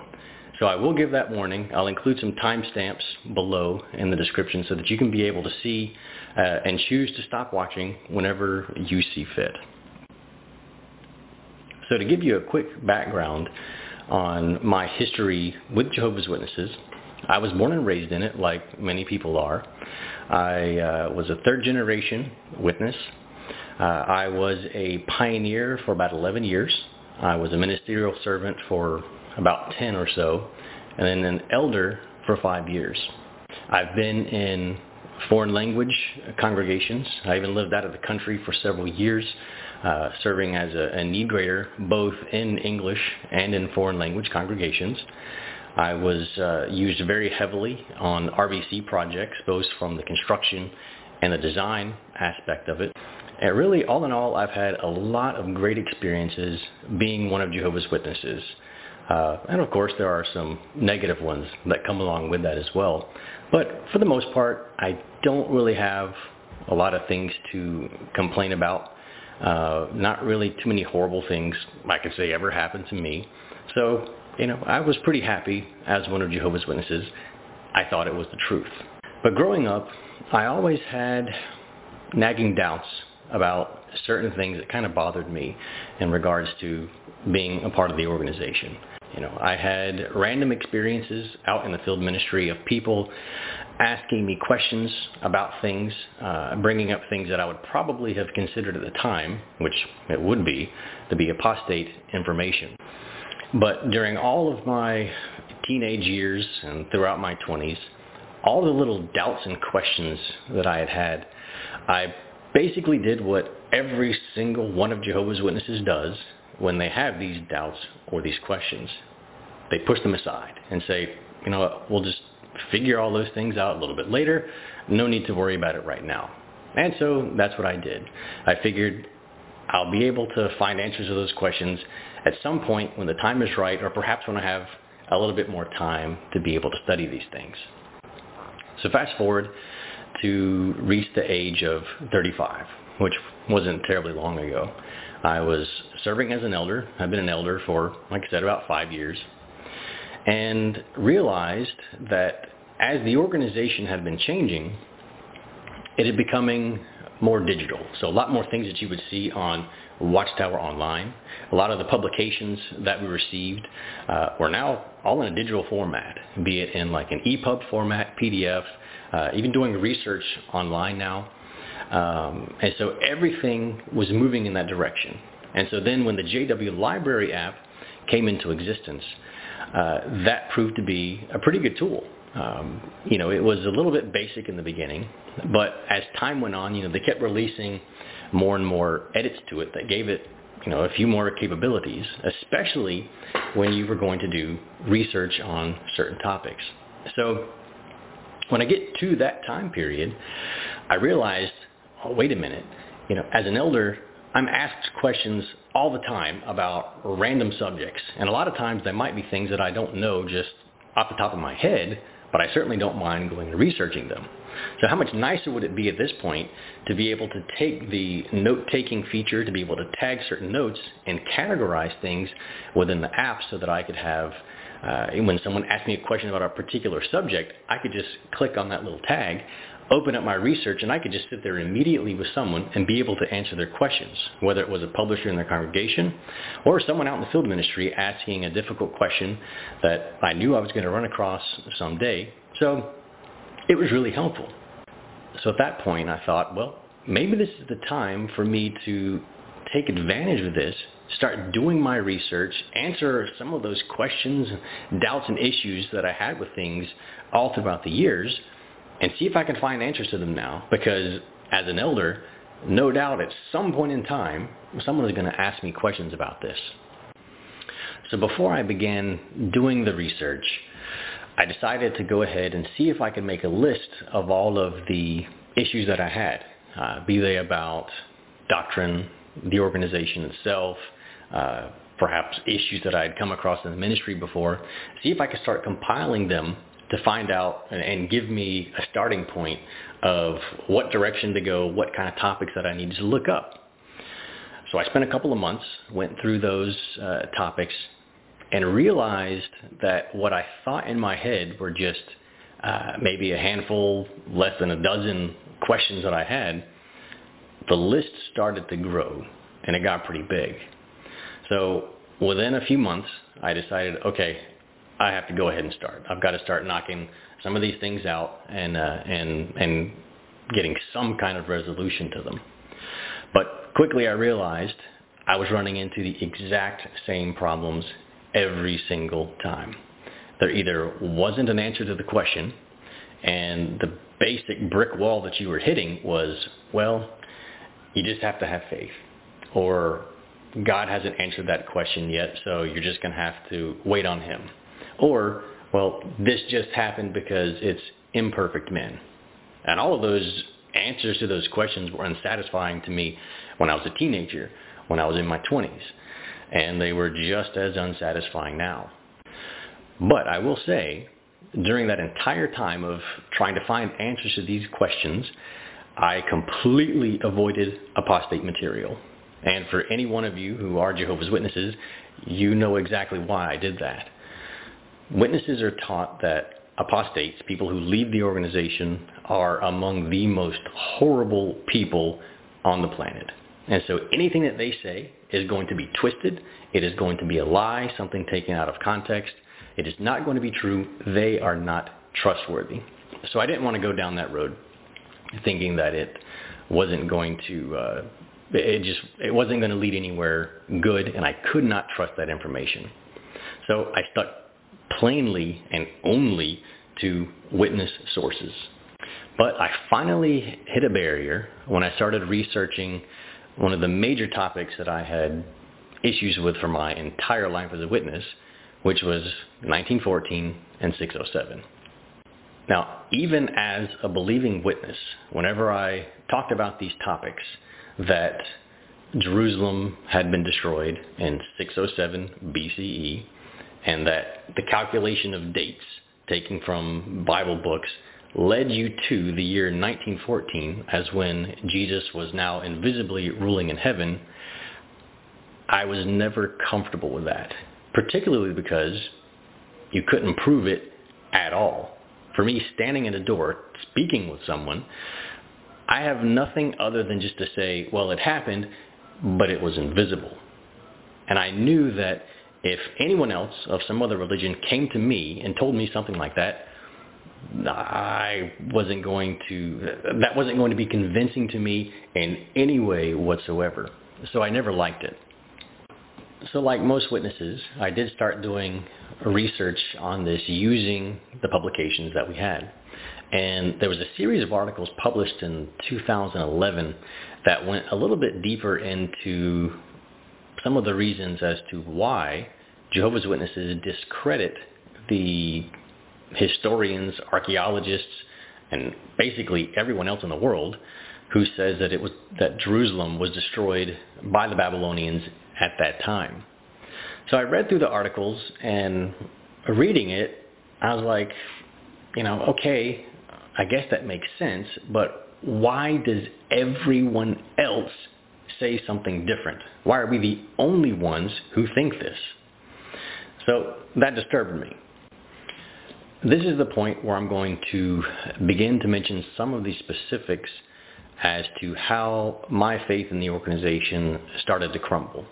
So if you're watching this video as a Jehovah's Witness, perhaps one of my former friends, my family members, if you don't feel that you're ready to find this information out yet, this might be the time for you to pause and perhaps come back to this video at a later point when you feel more comfortable with it.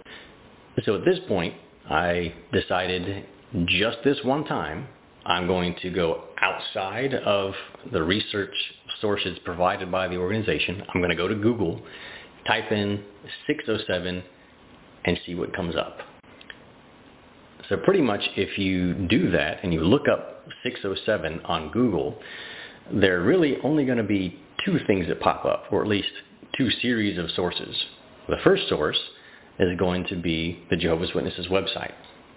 And of course, I'd already read everything that was there, but all of the other sources are what I would have considered to be apostate resources. So I decided, well, let me just click on one of them and see what they say. So by chance, the website that I had selected as the first option was a site called jwfacts.com. And I still remember the feeling that I got when I was about to click on the website. I remember as my hand was like kind of hovering over the mouse, you got that feeling super nervous that you were doing something wrong. Your heart started beating hard. You could feel like a little bit of sweat kind of building up, that you were just doing something wrong. This was dangerous. But I did it anyway. I had to know. And so I did. Went into the website. I read through an article or two. And what I read made a lot of sense. And in fact, it answered a lot of questions as to why historians, archaeologists, scholars, why they all say that Jerusalem was destroyed in 586, 587, or give or take around that time period. My memory's not terribly great with that, but I think that's what comes to mind. But what was interesting about the site is, as I'm scrolling through, reading through that article, I could see up on the sidebar that there was another series of, headings, articles that they had on the website. And I noticed that a lot of the questions that I had were listed on their website.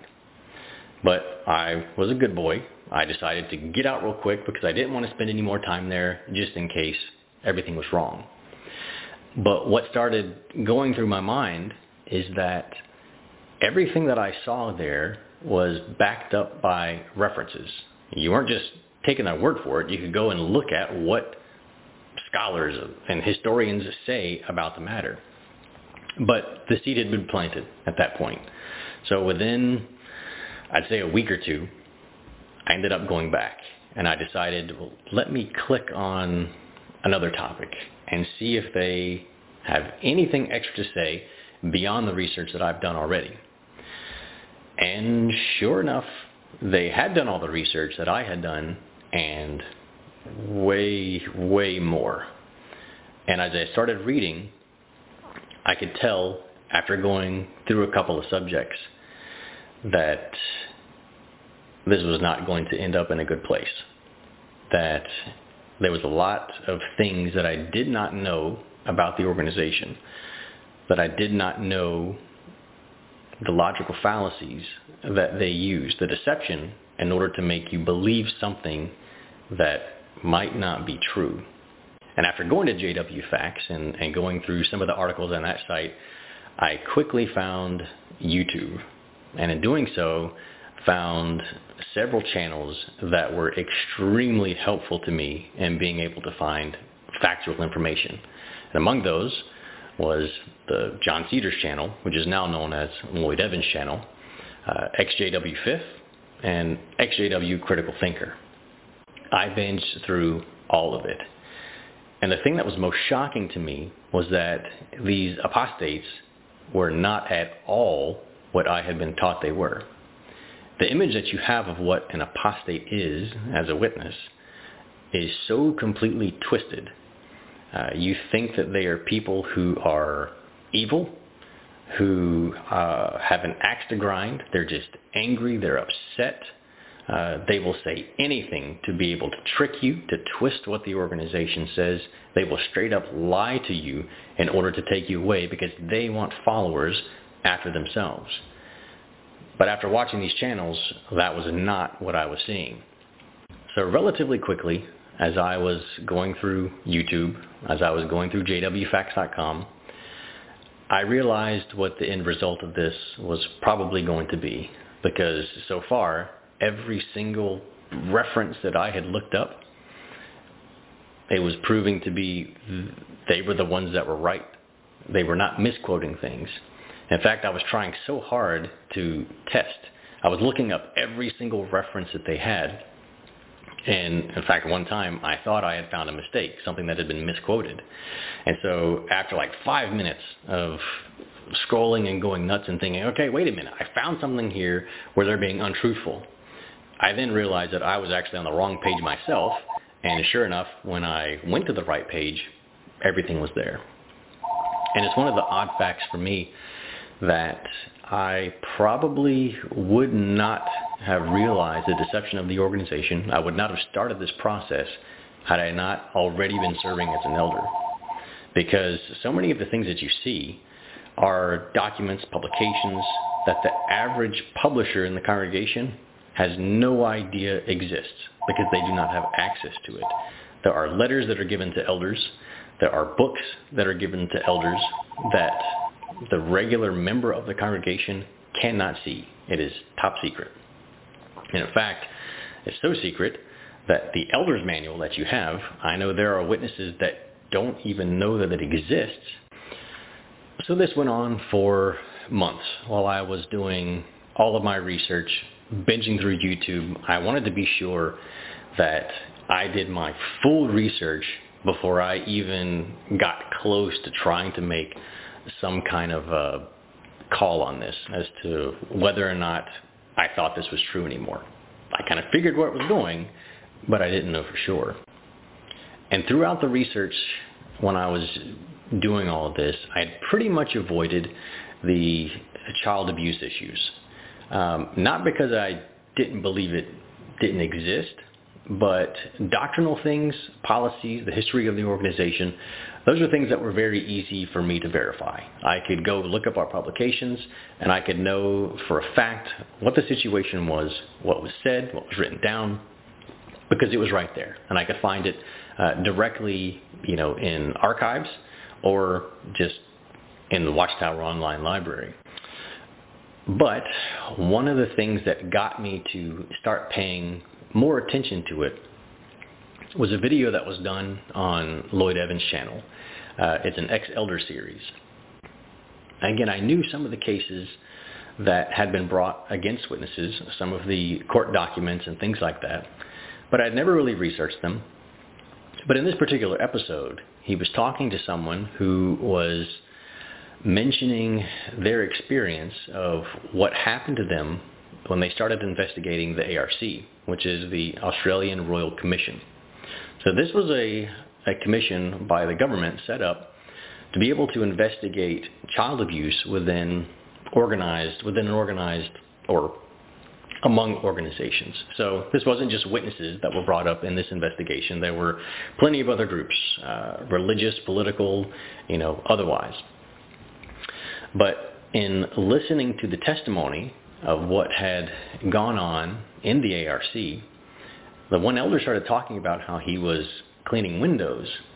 And when he listened to the testimony of a certain individual, he said he just stopped.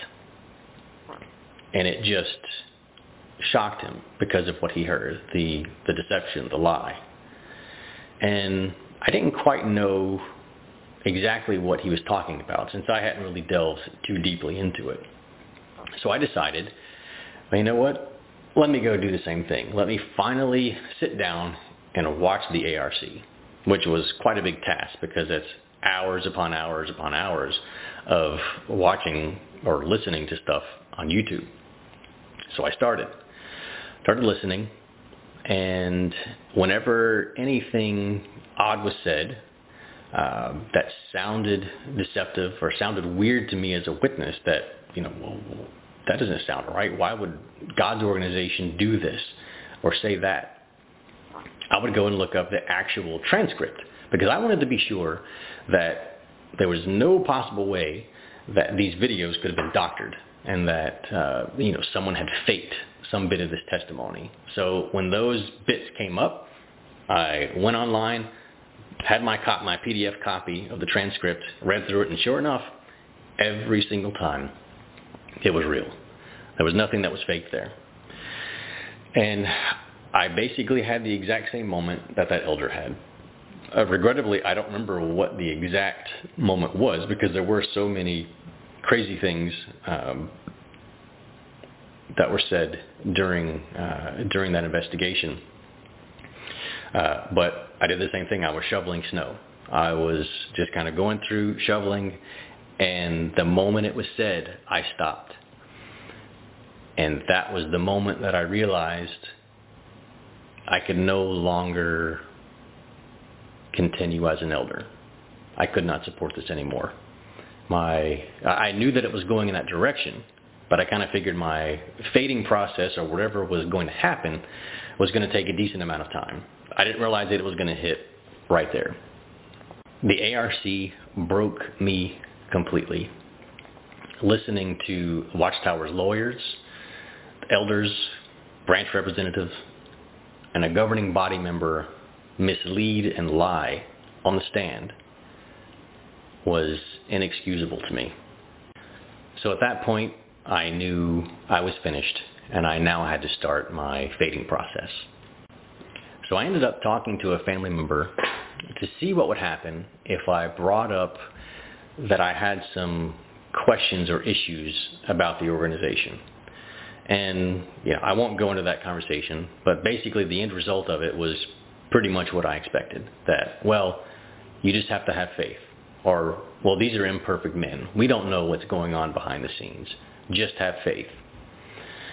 And I realized that doesn't work for me. This is the exact same answer that has brought me to this entire situation to begin with. So I knew I had to play the long game to try to fade. But what was interesting is during this time period, just shortly before listening to the ARC, I had an elders meeting. And in that meeting, one of the brothers, I don't really remember how this topic came up, but it was being discussed of what happens when someone chooses to not go to the meetings anymore and they just leave. They stop going, essentially ghost the elders, the congregation, whatever. What do you do? Again, I don't remember the context of this. But one of the elders said, well, if someone doesn't want to be a witness anymore and they just stop going, well, they can go live their own life. There's nothing that we have to do. And I remember sitting there thinking, well, I'm about to test this. So obviously, I wasn't going to go to anyone and start telling them everything that I knew and all of the issues that I had now found out. So I decided to just make kind of a short list of some basic things that I had issues with that wouldn't be too alarming, but would at least make it to where they knew and could accept that I was going to resign as an elder. So I scheduled a meeting with two of the elders, had a pretty easygoing discussion.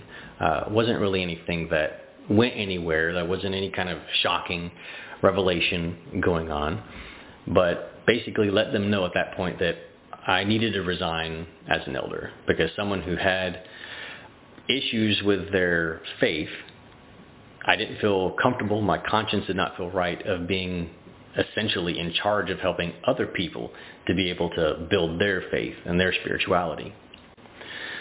So after speaking with the elders and with a few other people, I basically made an agreement with them that I would drop the negative research or my research for a year.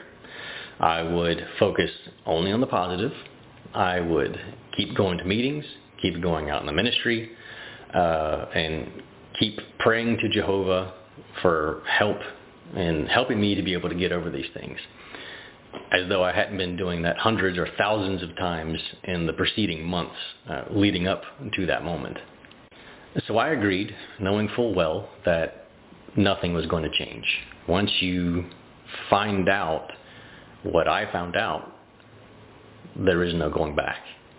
Now, I just want to insert a little sidebar here, just to note the kind of men that these elders were. The congregation that I was in when I left, that entire elder body is one of the nicest, most loving group of men I have ever known. In fact, it was interesting when we were in elder school. The circuit overseer was talking about a lot of the issues that elder bodies have with each other, the infighting, the pettiness, all of those kind of things. And I remember sitting there and looking around when the circuit overseer was talking about this. And of course I knew it happened because I had other elder friends, family members who are elders, who, you talk about this kind of stuff, about what happens, and you're always thankful that it doesn't happen to you. But with these guys, we looked at each other and kind of laughed because we were so fortunate that we all got along so well. Every single member of that body, their main concern was helping people, and their love for them really did show. And in fact, when the day finally came that it was time to make the announcement about me being deleted as an elder, they were so nice about it that they actually had me say one of the prayers at the meeting so that the entire congregation would know that me being deleted or stepping down had nothing to do with wrongdoing. So these group of guys were a really, really great group of guys. I love them dearly.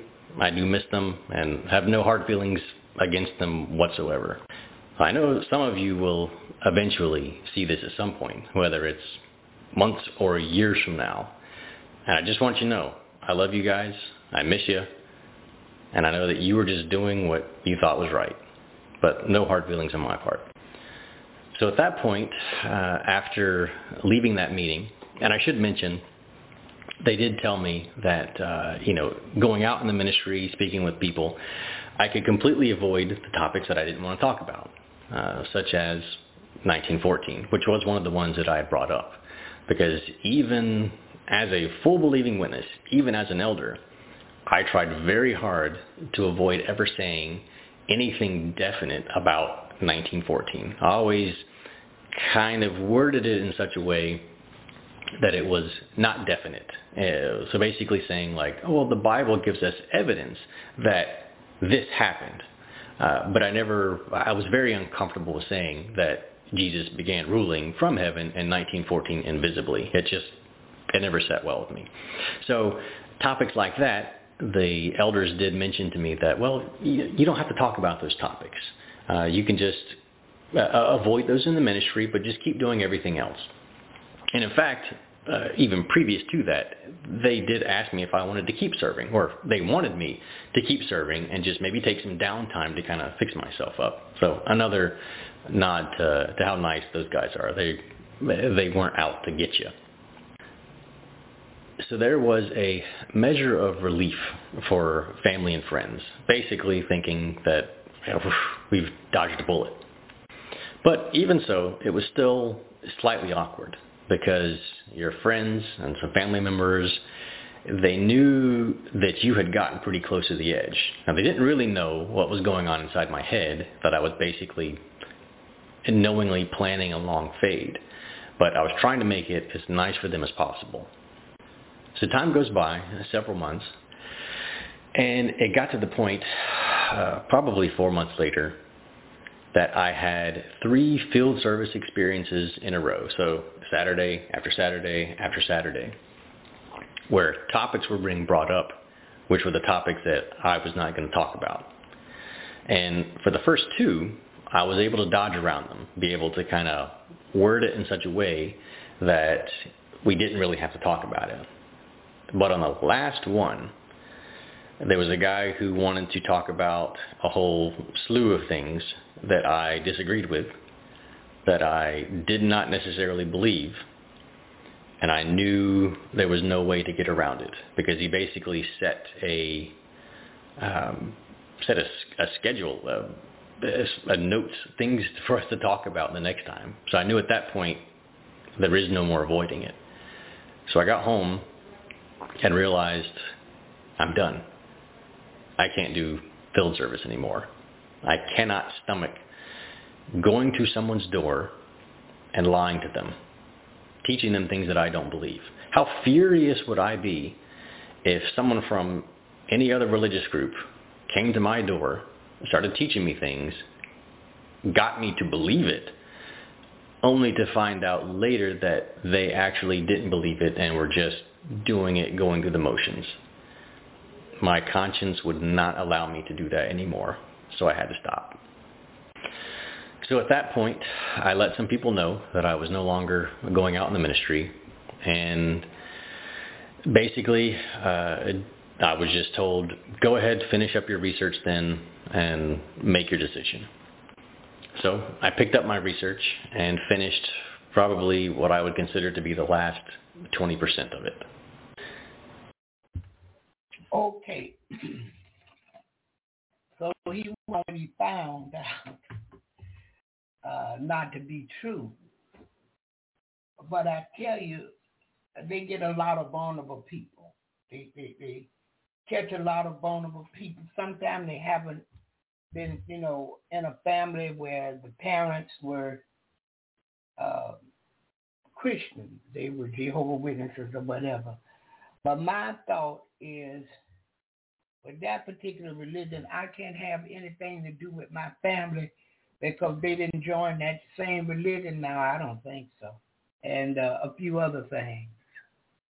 Yeah, if you get out of it, you do. It reminds me of the Amish in a way.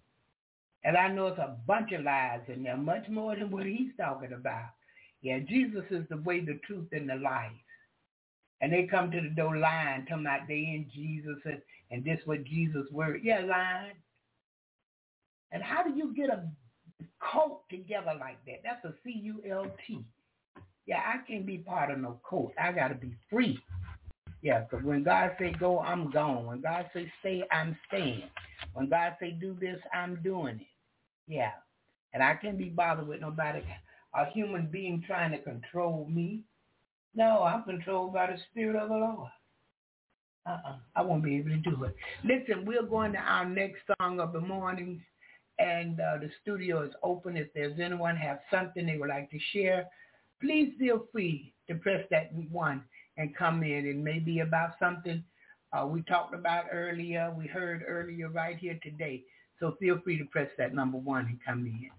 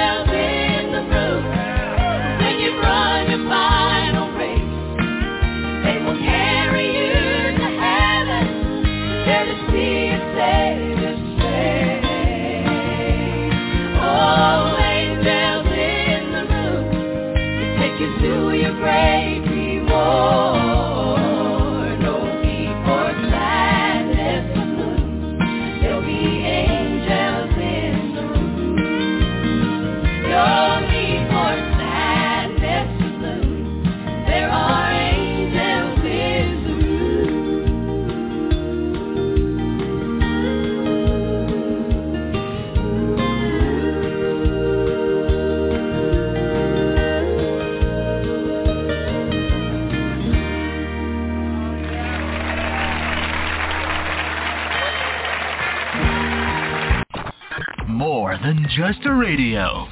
This is Jesus in the Morning Radio, spreading the good news of Jesus. Hallelujah, hallelujah. I love that song right there myself. Oh, I love it, I love it. Yeah, there are angels in the room, and I'm grateful unto the Lord for all he has in store for us. He has things in store for us that we don't have to worry, we don't have to be afraid. We can rest assured, but the only way we are going to be able to do all of these things is we must have a full relationship with him. Yeah. His words say, come unto me, all that are burdened and heavy laden, I will give you rest. So we go to him with every situation, every problem. No matter what go on, we run to God. Yeah. He can help. He's got all power. He made the heavens and the earth. And he's wise, so he knows exactly what to do for us. And I'm grateful for him for that this morning. Good morning to you, Sister Irene, and good morning to you, Sister Dorothy Goodman, Sister Jerry. Good morning, Brother Anthony. Good morning, Minister Stenner. Good morning to you, my 708 area code. Good morning, Sion. Good morning, Pastor David. God bless you this morning.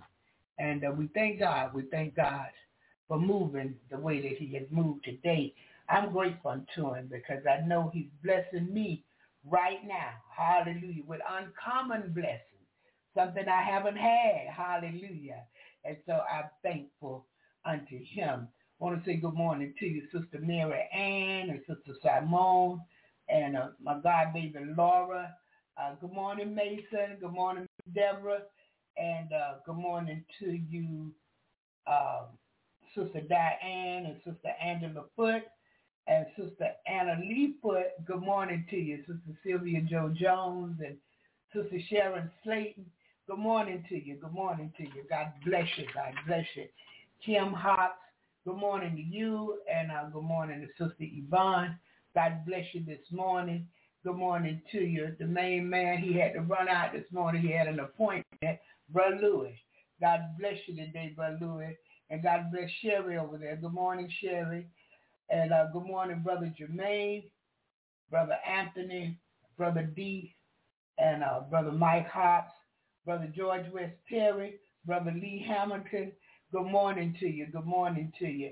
Brother Cal, and good morning to you, Brother Justin Gilmore, and Brother Marquez Griffin. And I'm going to say good morning to Brother Frank, because I believe he's coming back. I pray that God raise him up off his sick bed to come back. Yeah, he was good to me over the years, and he helped me with several things. And Brother Anthony was one of them, because I didn't know how to be a man, but Frank knew. And Brother Anthony could come to me for prayer or, to talk and tell me things, stuff like that, to vent. But Frank knew about being a man and how a man feels and all of that. So, but Frank worked with him, and I'm grateful for that. Next thing I know, Anthony was in the truck around the world. I said, look at this here. Yeah, and so I'm thankful unto the Lord. Brother D been with me almost 13 years, you could say. Yeah, I remember when he first came. I came from Blog TV. And Brother Anthony and Brother D followed me right over here. And started coming, and Brother Anthony kept coming, and Brother D, yeah. And every now and then D will pop up. I see that 706. I said, okay, now, it was about time to show up. They let me know. Yeah, but I pray for us. I pray for this Jesus in the Morning faithful few, this crew, our brothers and sisters overseas, and we just got the widowers and those that are incarcerated, those in the military. We got things that we just pray for, because this is what God gave me, and I'm thankful unto him. Yeah, hallelujah, hallelujah. Thank you, Jesus. I'm grateful. I could do a jig, as they say, right off that right there. I can do a jig. Look here, 708. I'm going to dedicate this one to you this morning. And when we come back, if no one have anything they would like to say today, I will pray us out. So we're going to this was 708, your dedication.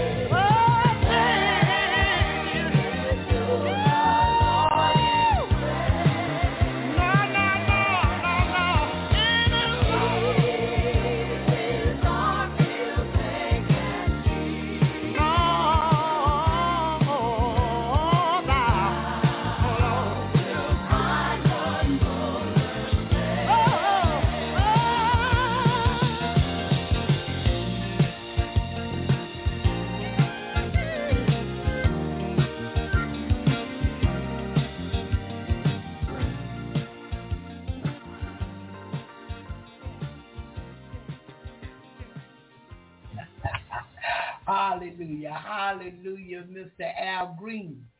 And what a friend we have in Jesus. He jazzed it up a little bit, but believe me, Al loves the Lord, and I know he's doing the best that he can today. But 708, God bless you this morning, and I just wanted to, I felt that, to dedicate that one to you today. Hallelujah. All right, Brother Anthony, I'm coming at you right now. Good morning, sir. God bless you. How are you? Listen, hallelujah. Can you hear me this morning? I can hear you. It's kind of low, though, but we can hear you. Okay, low this morning. How about now? It's about the same. Wait a minute. I'm going to turn up a little bit, too. Okay, go ahead. Hello. That's right, better. We got it. Cut my headset on now. But okay. This morning, good morning to you, Mr. Barber. First of all, I want to give God thanks for waking up this morning, allow me to sit another day. Thank you for life, health, and strength. Keep me in my right mind.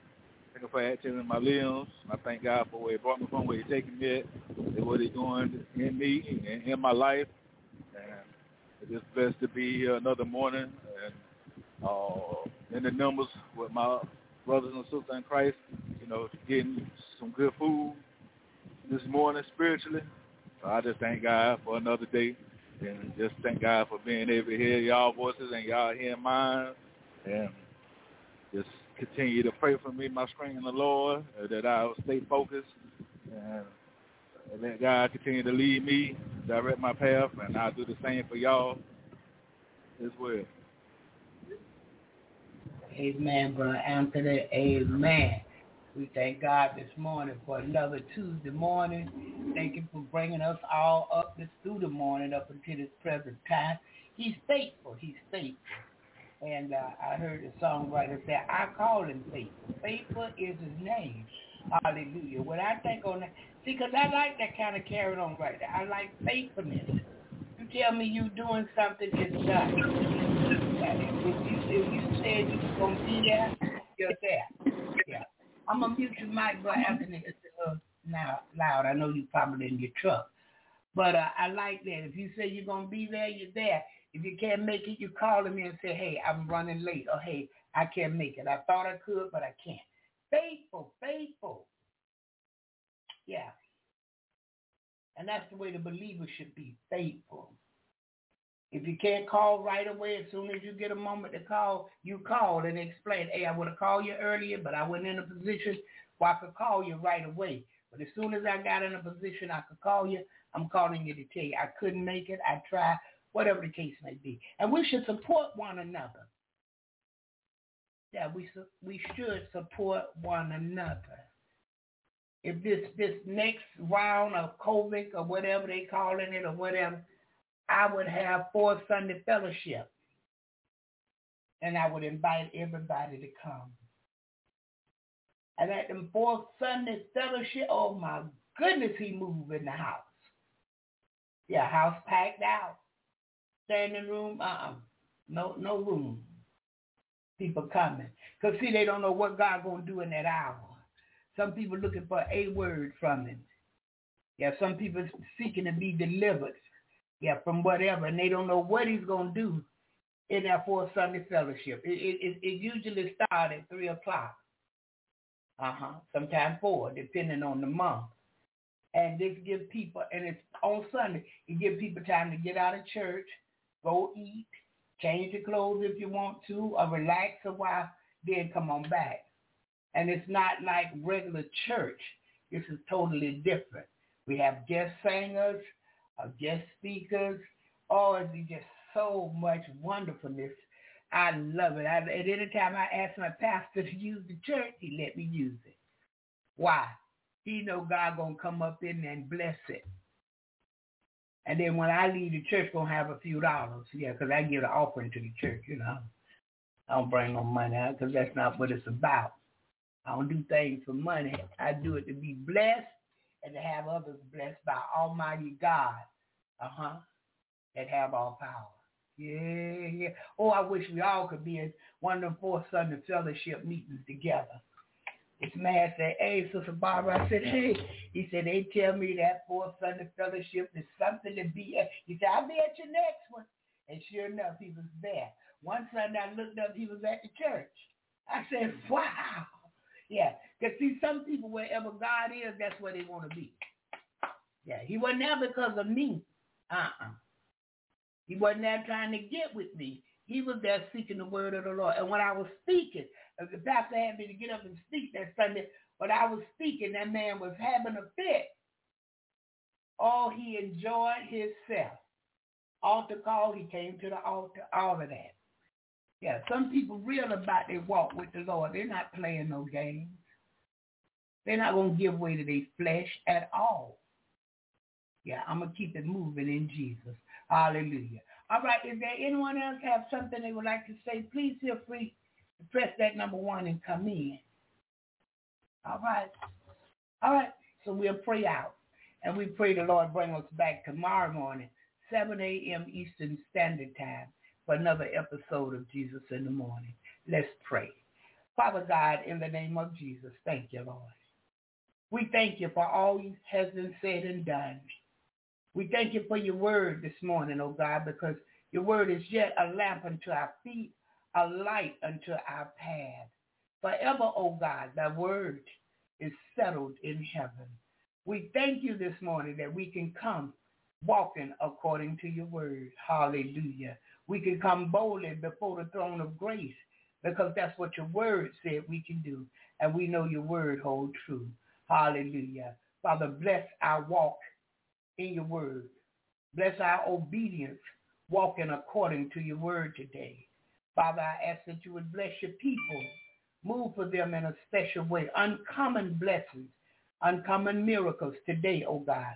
January 31st, 2023, in Jesus' name. We know you're able to do it for them. Hallelujah. You have all power, all in heaven and earth. Hallelujah. We thank you right now. Father, as we depart this morning, bless our going out and bless our coming in. Meet the need in our lives again today according to your glory. Hallelujah. According to your riches in glory by your Son, Christ Jesus. Bless our brothers and sisters overseas. Lord, whatever they're standing in need of, I ask that you would give them more than, because you're more than God. We ask it all in Jesus' name this morning. Amen and hallelujah. May the Lord watch between me and thee while we are absent one from another in the name of Jesus. Go today in love and peace. Share the good news of Jesus and give someone something of quality. God loves a cheerful giver. Have a blessed day. I speak the blessings of Almighty God upon you today, January 31st, 2023, in Jesus' name. Hallelujah. Hallelujah. So we thank him, and we're going to this one right here.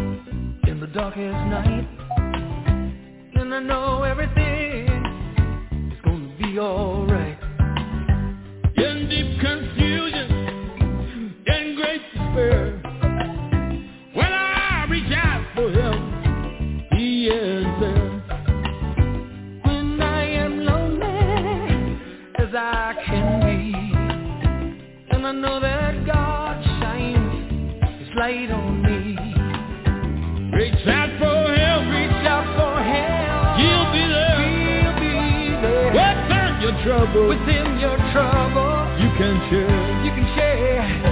If you love, you get the blessing. Yeah, from above. Heals the sick, and he heals the lame. Says you can do it too, in Jesus' name. I lift you up and he turns you around. Put your feet back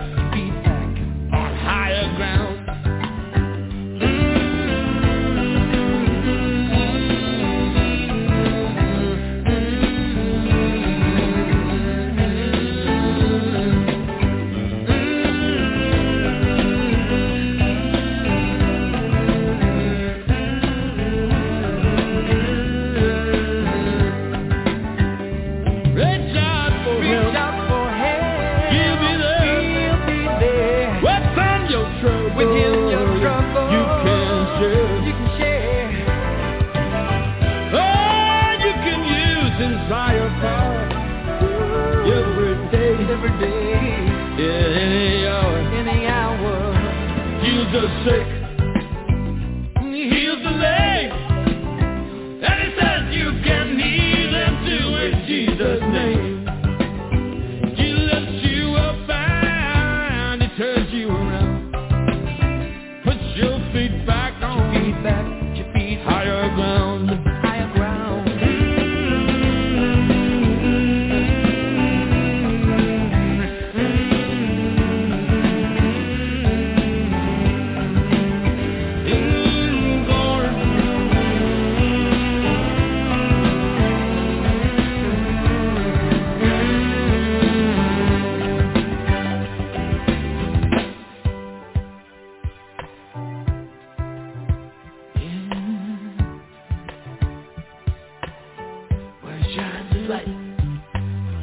Whenever God shines his light on you,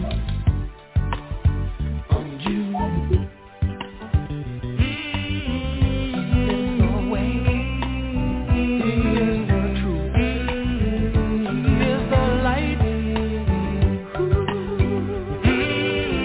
Put your feet back, higher ground. Put your feet back, higher ground.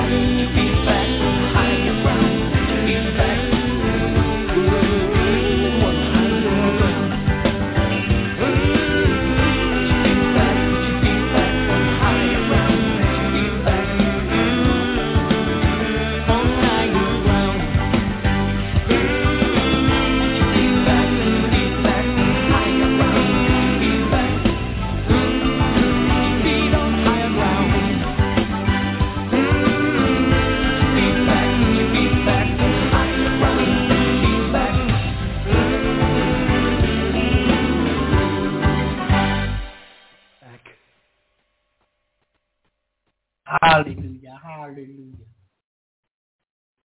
All right, we prayed already, and we pray the Lord bring us back tomorrow morning.